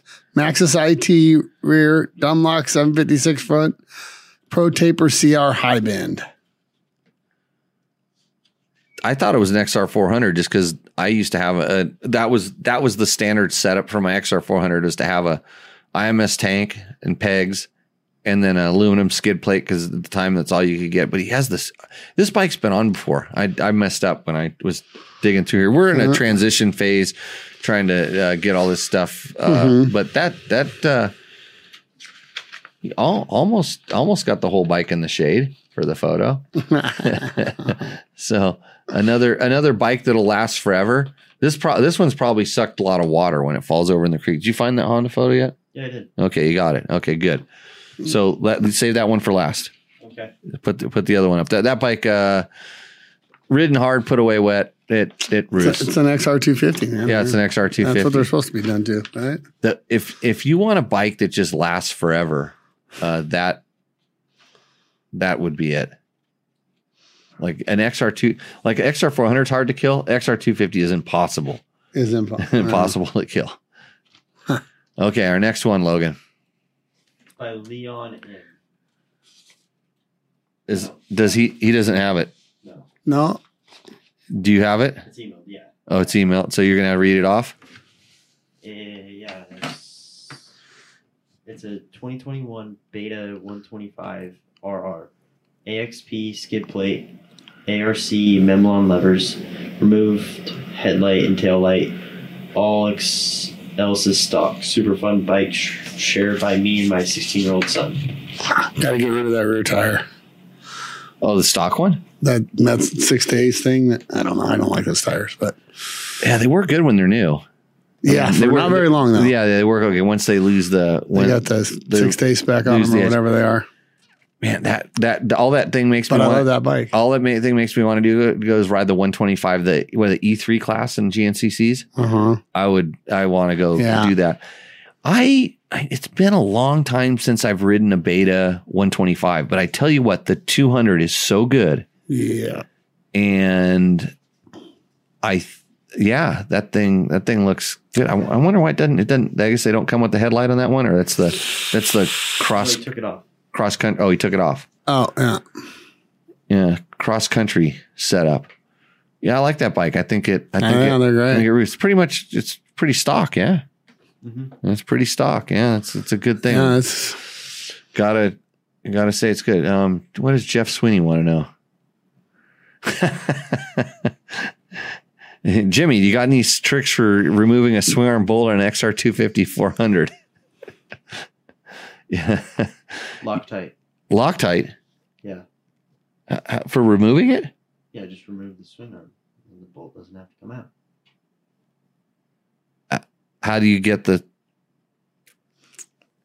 any tricks for removing the swing arm bolt? You mean the bolt or the whole bolt? It's yet the swing arm can't come off with the bolt. I don't know. I have no clue how to take it off. So I'm assuming it's bad, so add more. Well, that's why you're not the host of this show. I was going to just say get a punch and a drift and go. I mean, I've had some bikes that have locked the swing arm has become welded into the I got one. the pivots in there, and it's just it. So I think there was one that we actually put up on a hydraulic press. I've done that. And pressed. Got scared. Yeah. Oh, it was like stretching the whole frame? Yeah. I'm on a 77 YZ250. Oh, wow. My vintage bike. I don't know. It's glued, welded, whatever. Oh, it's not coming off anymore. No, let's just hope it never needs to. But it still goes up and down, right? Yep. Yeah. So I've like I said, I've put a it may have been an XR400 up onto a hydraulic press and then just got another axle or something was the same size and just started punching it down through, and I was afraid it was going to break the case. Because it started when it started pushing on it. It was obviously the lower. It was the lower, the one that was underneath. And it needed to go down, it couldn't come the other direction. Although we did think about when it started pushing and you saw the gap start forming between the swing arm and the case. So it's actually flexing where the friction was. Yeah.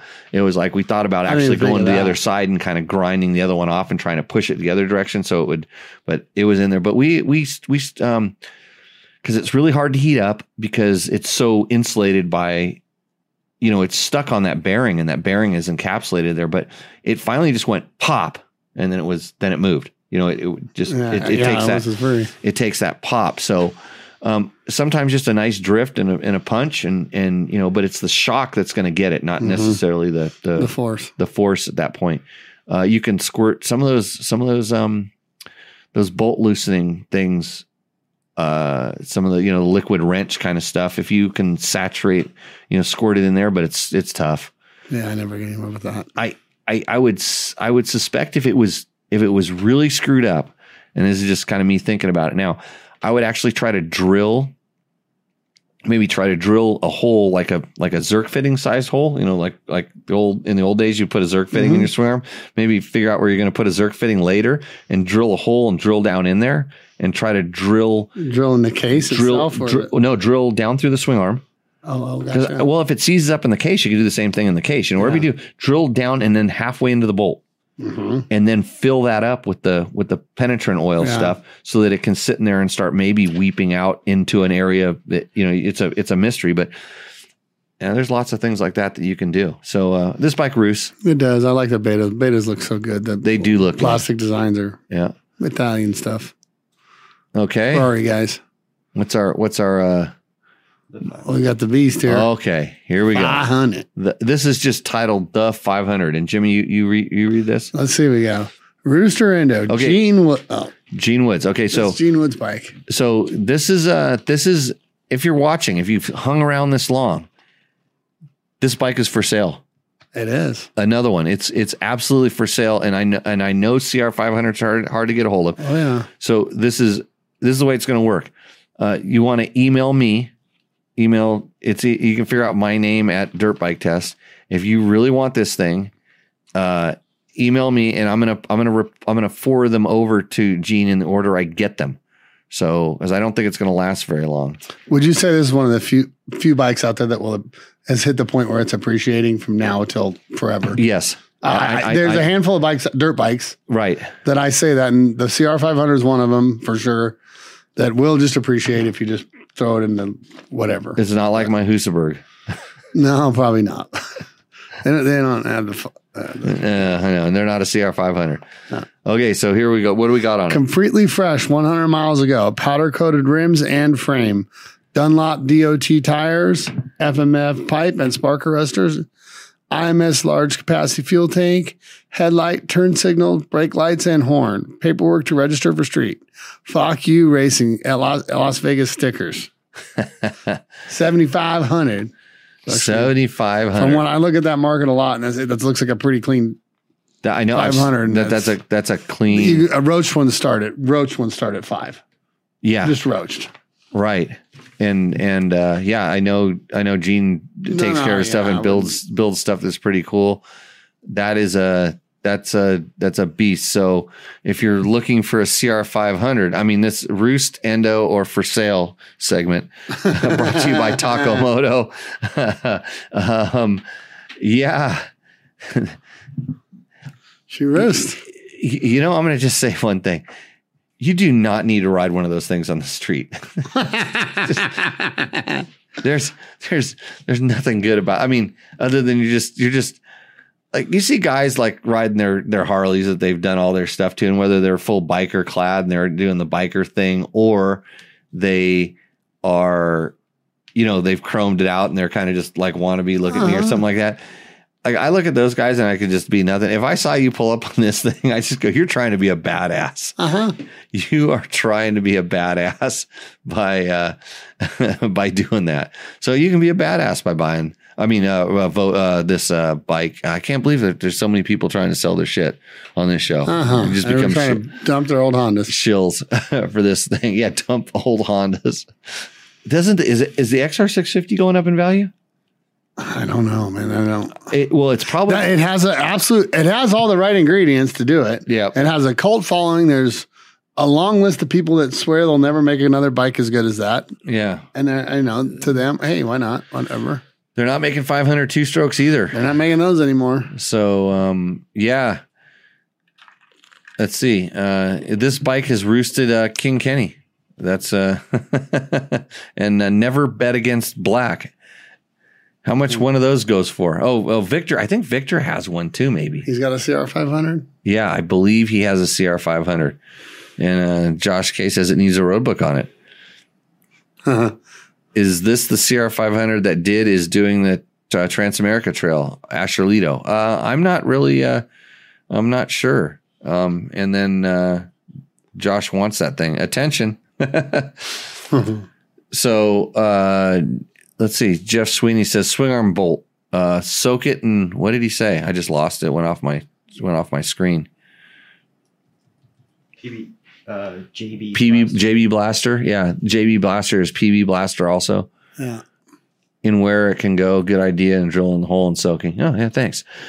Okay, so throw that CR500 back up there quickly. One more look at that beauty. That thing's pretty cherry, especially if like I said, Roach 500 start at $5,000. Right. So you're not going to get one to looking like that. Roost or Endo? $2,500 more bucks, that's for sure. That thing has to roost. Yeah, it roosts. It roosts. Got a kickstand on it too. Oh yeah. It's a full legit dual sport bike. Yeah. All the paperwork needed to make it street legal. Oh, pretty good. Okay, so like I said, if you reach out to me, I can put you in touch with someone that might know something about that. It'll be gone tomorrow. Next, so if you're listening to this, you can still reach out. You know, if you're listening to this on the podcast platforms. Mm-hmm. So, and Beam Echo says, Roost, what stator is in that bike? On Gene's bike, I don't know. Is he thinking it's got I don't know if it has. It might have one of those E-line stators. No, a bigger one. I mean, I've seen the bike before. On it? Yeah, I'm not sure, and I think they were able to rewind CR500s a little bit. You're able to get a little bit more out of it. So yeah. Well, now comes the time when we pick the winner of the Takamoto Roost or Endo thing. I'm just going to say I don't like Hondas. Well, too bad. Well, there was only one bike that wasn't for sale or a rerun. Uh-huh. I forgot about the Beta. It was because the former producer isn't doing his job and didn't solicit things for this. Although we probably got some, I just didn't. We didn't do it. So if you have a Rooster Endo submission, actually, that's if we continue the segment and then going on to the next thing. I want to do a best. I want a picture of you and your gear. Yeah, I like that. And we can Rooster Endo that. Yeah. Pictures of people in their gear. We talked about it a few shows ago, but we never really. You got to beat people over the head with these ideas to make them sink in. Mm-hmm. I mean, I think with the kids, you got to do it like nicer these days in a better way. But yeah. Leon's a winner. So the Beta? Yeah, the Beta. I love it. Yeah. I think so Leon, reach out, and Asher Lito sent a picture of his gear and no one responded. This is we're having some lack of motivation issues with this stuff. So maybe by next week, it's going to be hard to make show 200 any better because I'm going riding. Like the dirt isn't going to unwet. And then take a week off, and then when you load everybody up for it, and when it dries up, then I can get back to business. But yeah, going to be gotten. Leon, yeah, reach out to us here. I would say send it to Matt and Jimmy at Dirt Bike Test, or Matt at Jimmy Lewis Off Road, or Jimmy at Dirt Bike Test, and we'll see about getting you sorted. A battery. What stator is in there? A battery. Okay. All right. Maybe it just runs off a battery. You leave everything turned off, and I mean, it's a 500. What do you need? What do you need to be worrying about a stator for? You need to be worrying about third gear hole shots.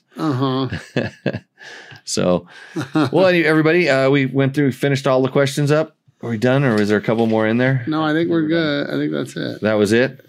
Okay, we got them all. Well, hey, Jimmy, thanks for coming in. Oh, happy to do it. Felt good to see everybody. Yeah, again. Good to see. Good to see everybody in the chat rooms and stuff. Thanks all.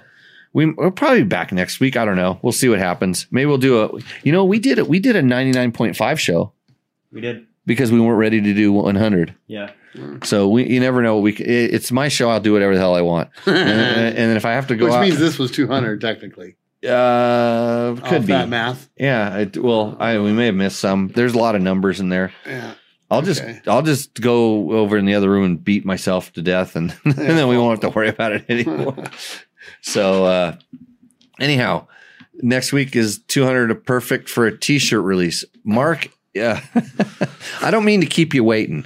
I really don't mean to keep you waiting on that t-shirt, but it's the t-shirt's the easy part. It's actually me getting the form so I can stay organized, because I don't trust I don't trust my help these days. It makes it tough, but we'll get on that. I'd like to thank the sponsors one more time. Actually, I'm not even going to say them, because our sponsors, and support our sponsors because they support us, and they are we trust. They let us do this. Yeah. They don't even complain when we say stuff about other companies that are things or whatever. And God, at least I didn't pick a Yamaha as my worst bike ever. No, that's smart. That was a hard one. I couldn't. Mine was going to be a Honda. Really? Oh, the 07 250. Oh, that was the dual exhaust. Oh, the 250R. And only because there was one close to me that just would never run right, always break. Spent millions of hours, valve train problems, and carburetors, just, and then it eventually blew up, and it was like, thank God. It probably didn't make it 100, 50 hours before finally it just grenaded. You know what? In all honesty, that's a of like the modern bikes and stuff. Yeah. Because there was that Kawasaki Suzuki sort of at the same time the collab bike that I was never had or was around those, but I heard they weren't good. But. Yeah, they weren't bad. They were very Kawasaki. It seemed like it was a Kawasaki more than anything else, which wasn't that bad, but so that Honda at that time, the early 254 strokes, with the exception of the Yamaha kind of just had and that was the 5-valve head. They were going one more. They had one more than everybody else, and they were keeping those things together and working pretty good. But I was thinking back to some of the 2-strokes, but the bikes have just become so much better, even the ones that kind of were crappy. That they were actually, they were good. They performed. The performance was always kind of going up. The performance is getting better and better and better. And then there's that 2008 to 2011 KTM 530. I liked the 400 of that bike, but the 530 I never really liked. So that was a kind of a weird time. There were some Huskies in there, like the Italian Huskies. There was especially the 310. Man, I like that bike. But so the global thing, when I look back, every bike that I didn't like, it had nothing to do with how they performed. It was they broke. They broke, yeah. And we touched on this last time. It's a maintenance. It's a maintenance and a longevity thing. And then sometimes, like you said about your Husqvarna, some bikes are harder to work on than others. Right. If they have carburetor problems, then the carburetor is really hard to get to. That'll make you. Honda, the older Honda 450X. Oh God, yeah. Yeah, you take the shock and the subframe off to get to the carburetor. It's ridiculous. But so what really makes a bad bike is not durable. And yeah, pretty much. Yeah, I'm right there. Yeah, so that was now there any bike you got to have a Kickstarter on or even turn on fuel pack cocks or check tire pressures. I don't like any of that stuff anymore. Right. It's too. Yeah, we've just gotten to the point where it's all really easy. Mooses and a fuel injection and electric start. And that just don't work on it right. So, anyways, again, thanks everybody, and we're gonna clip it right here. So we'll see you out in the trail. See you on the trail, guys. Cheers.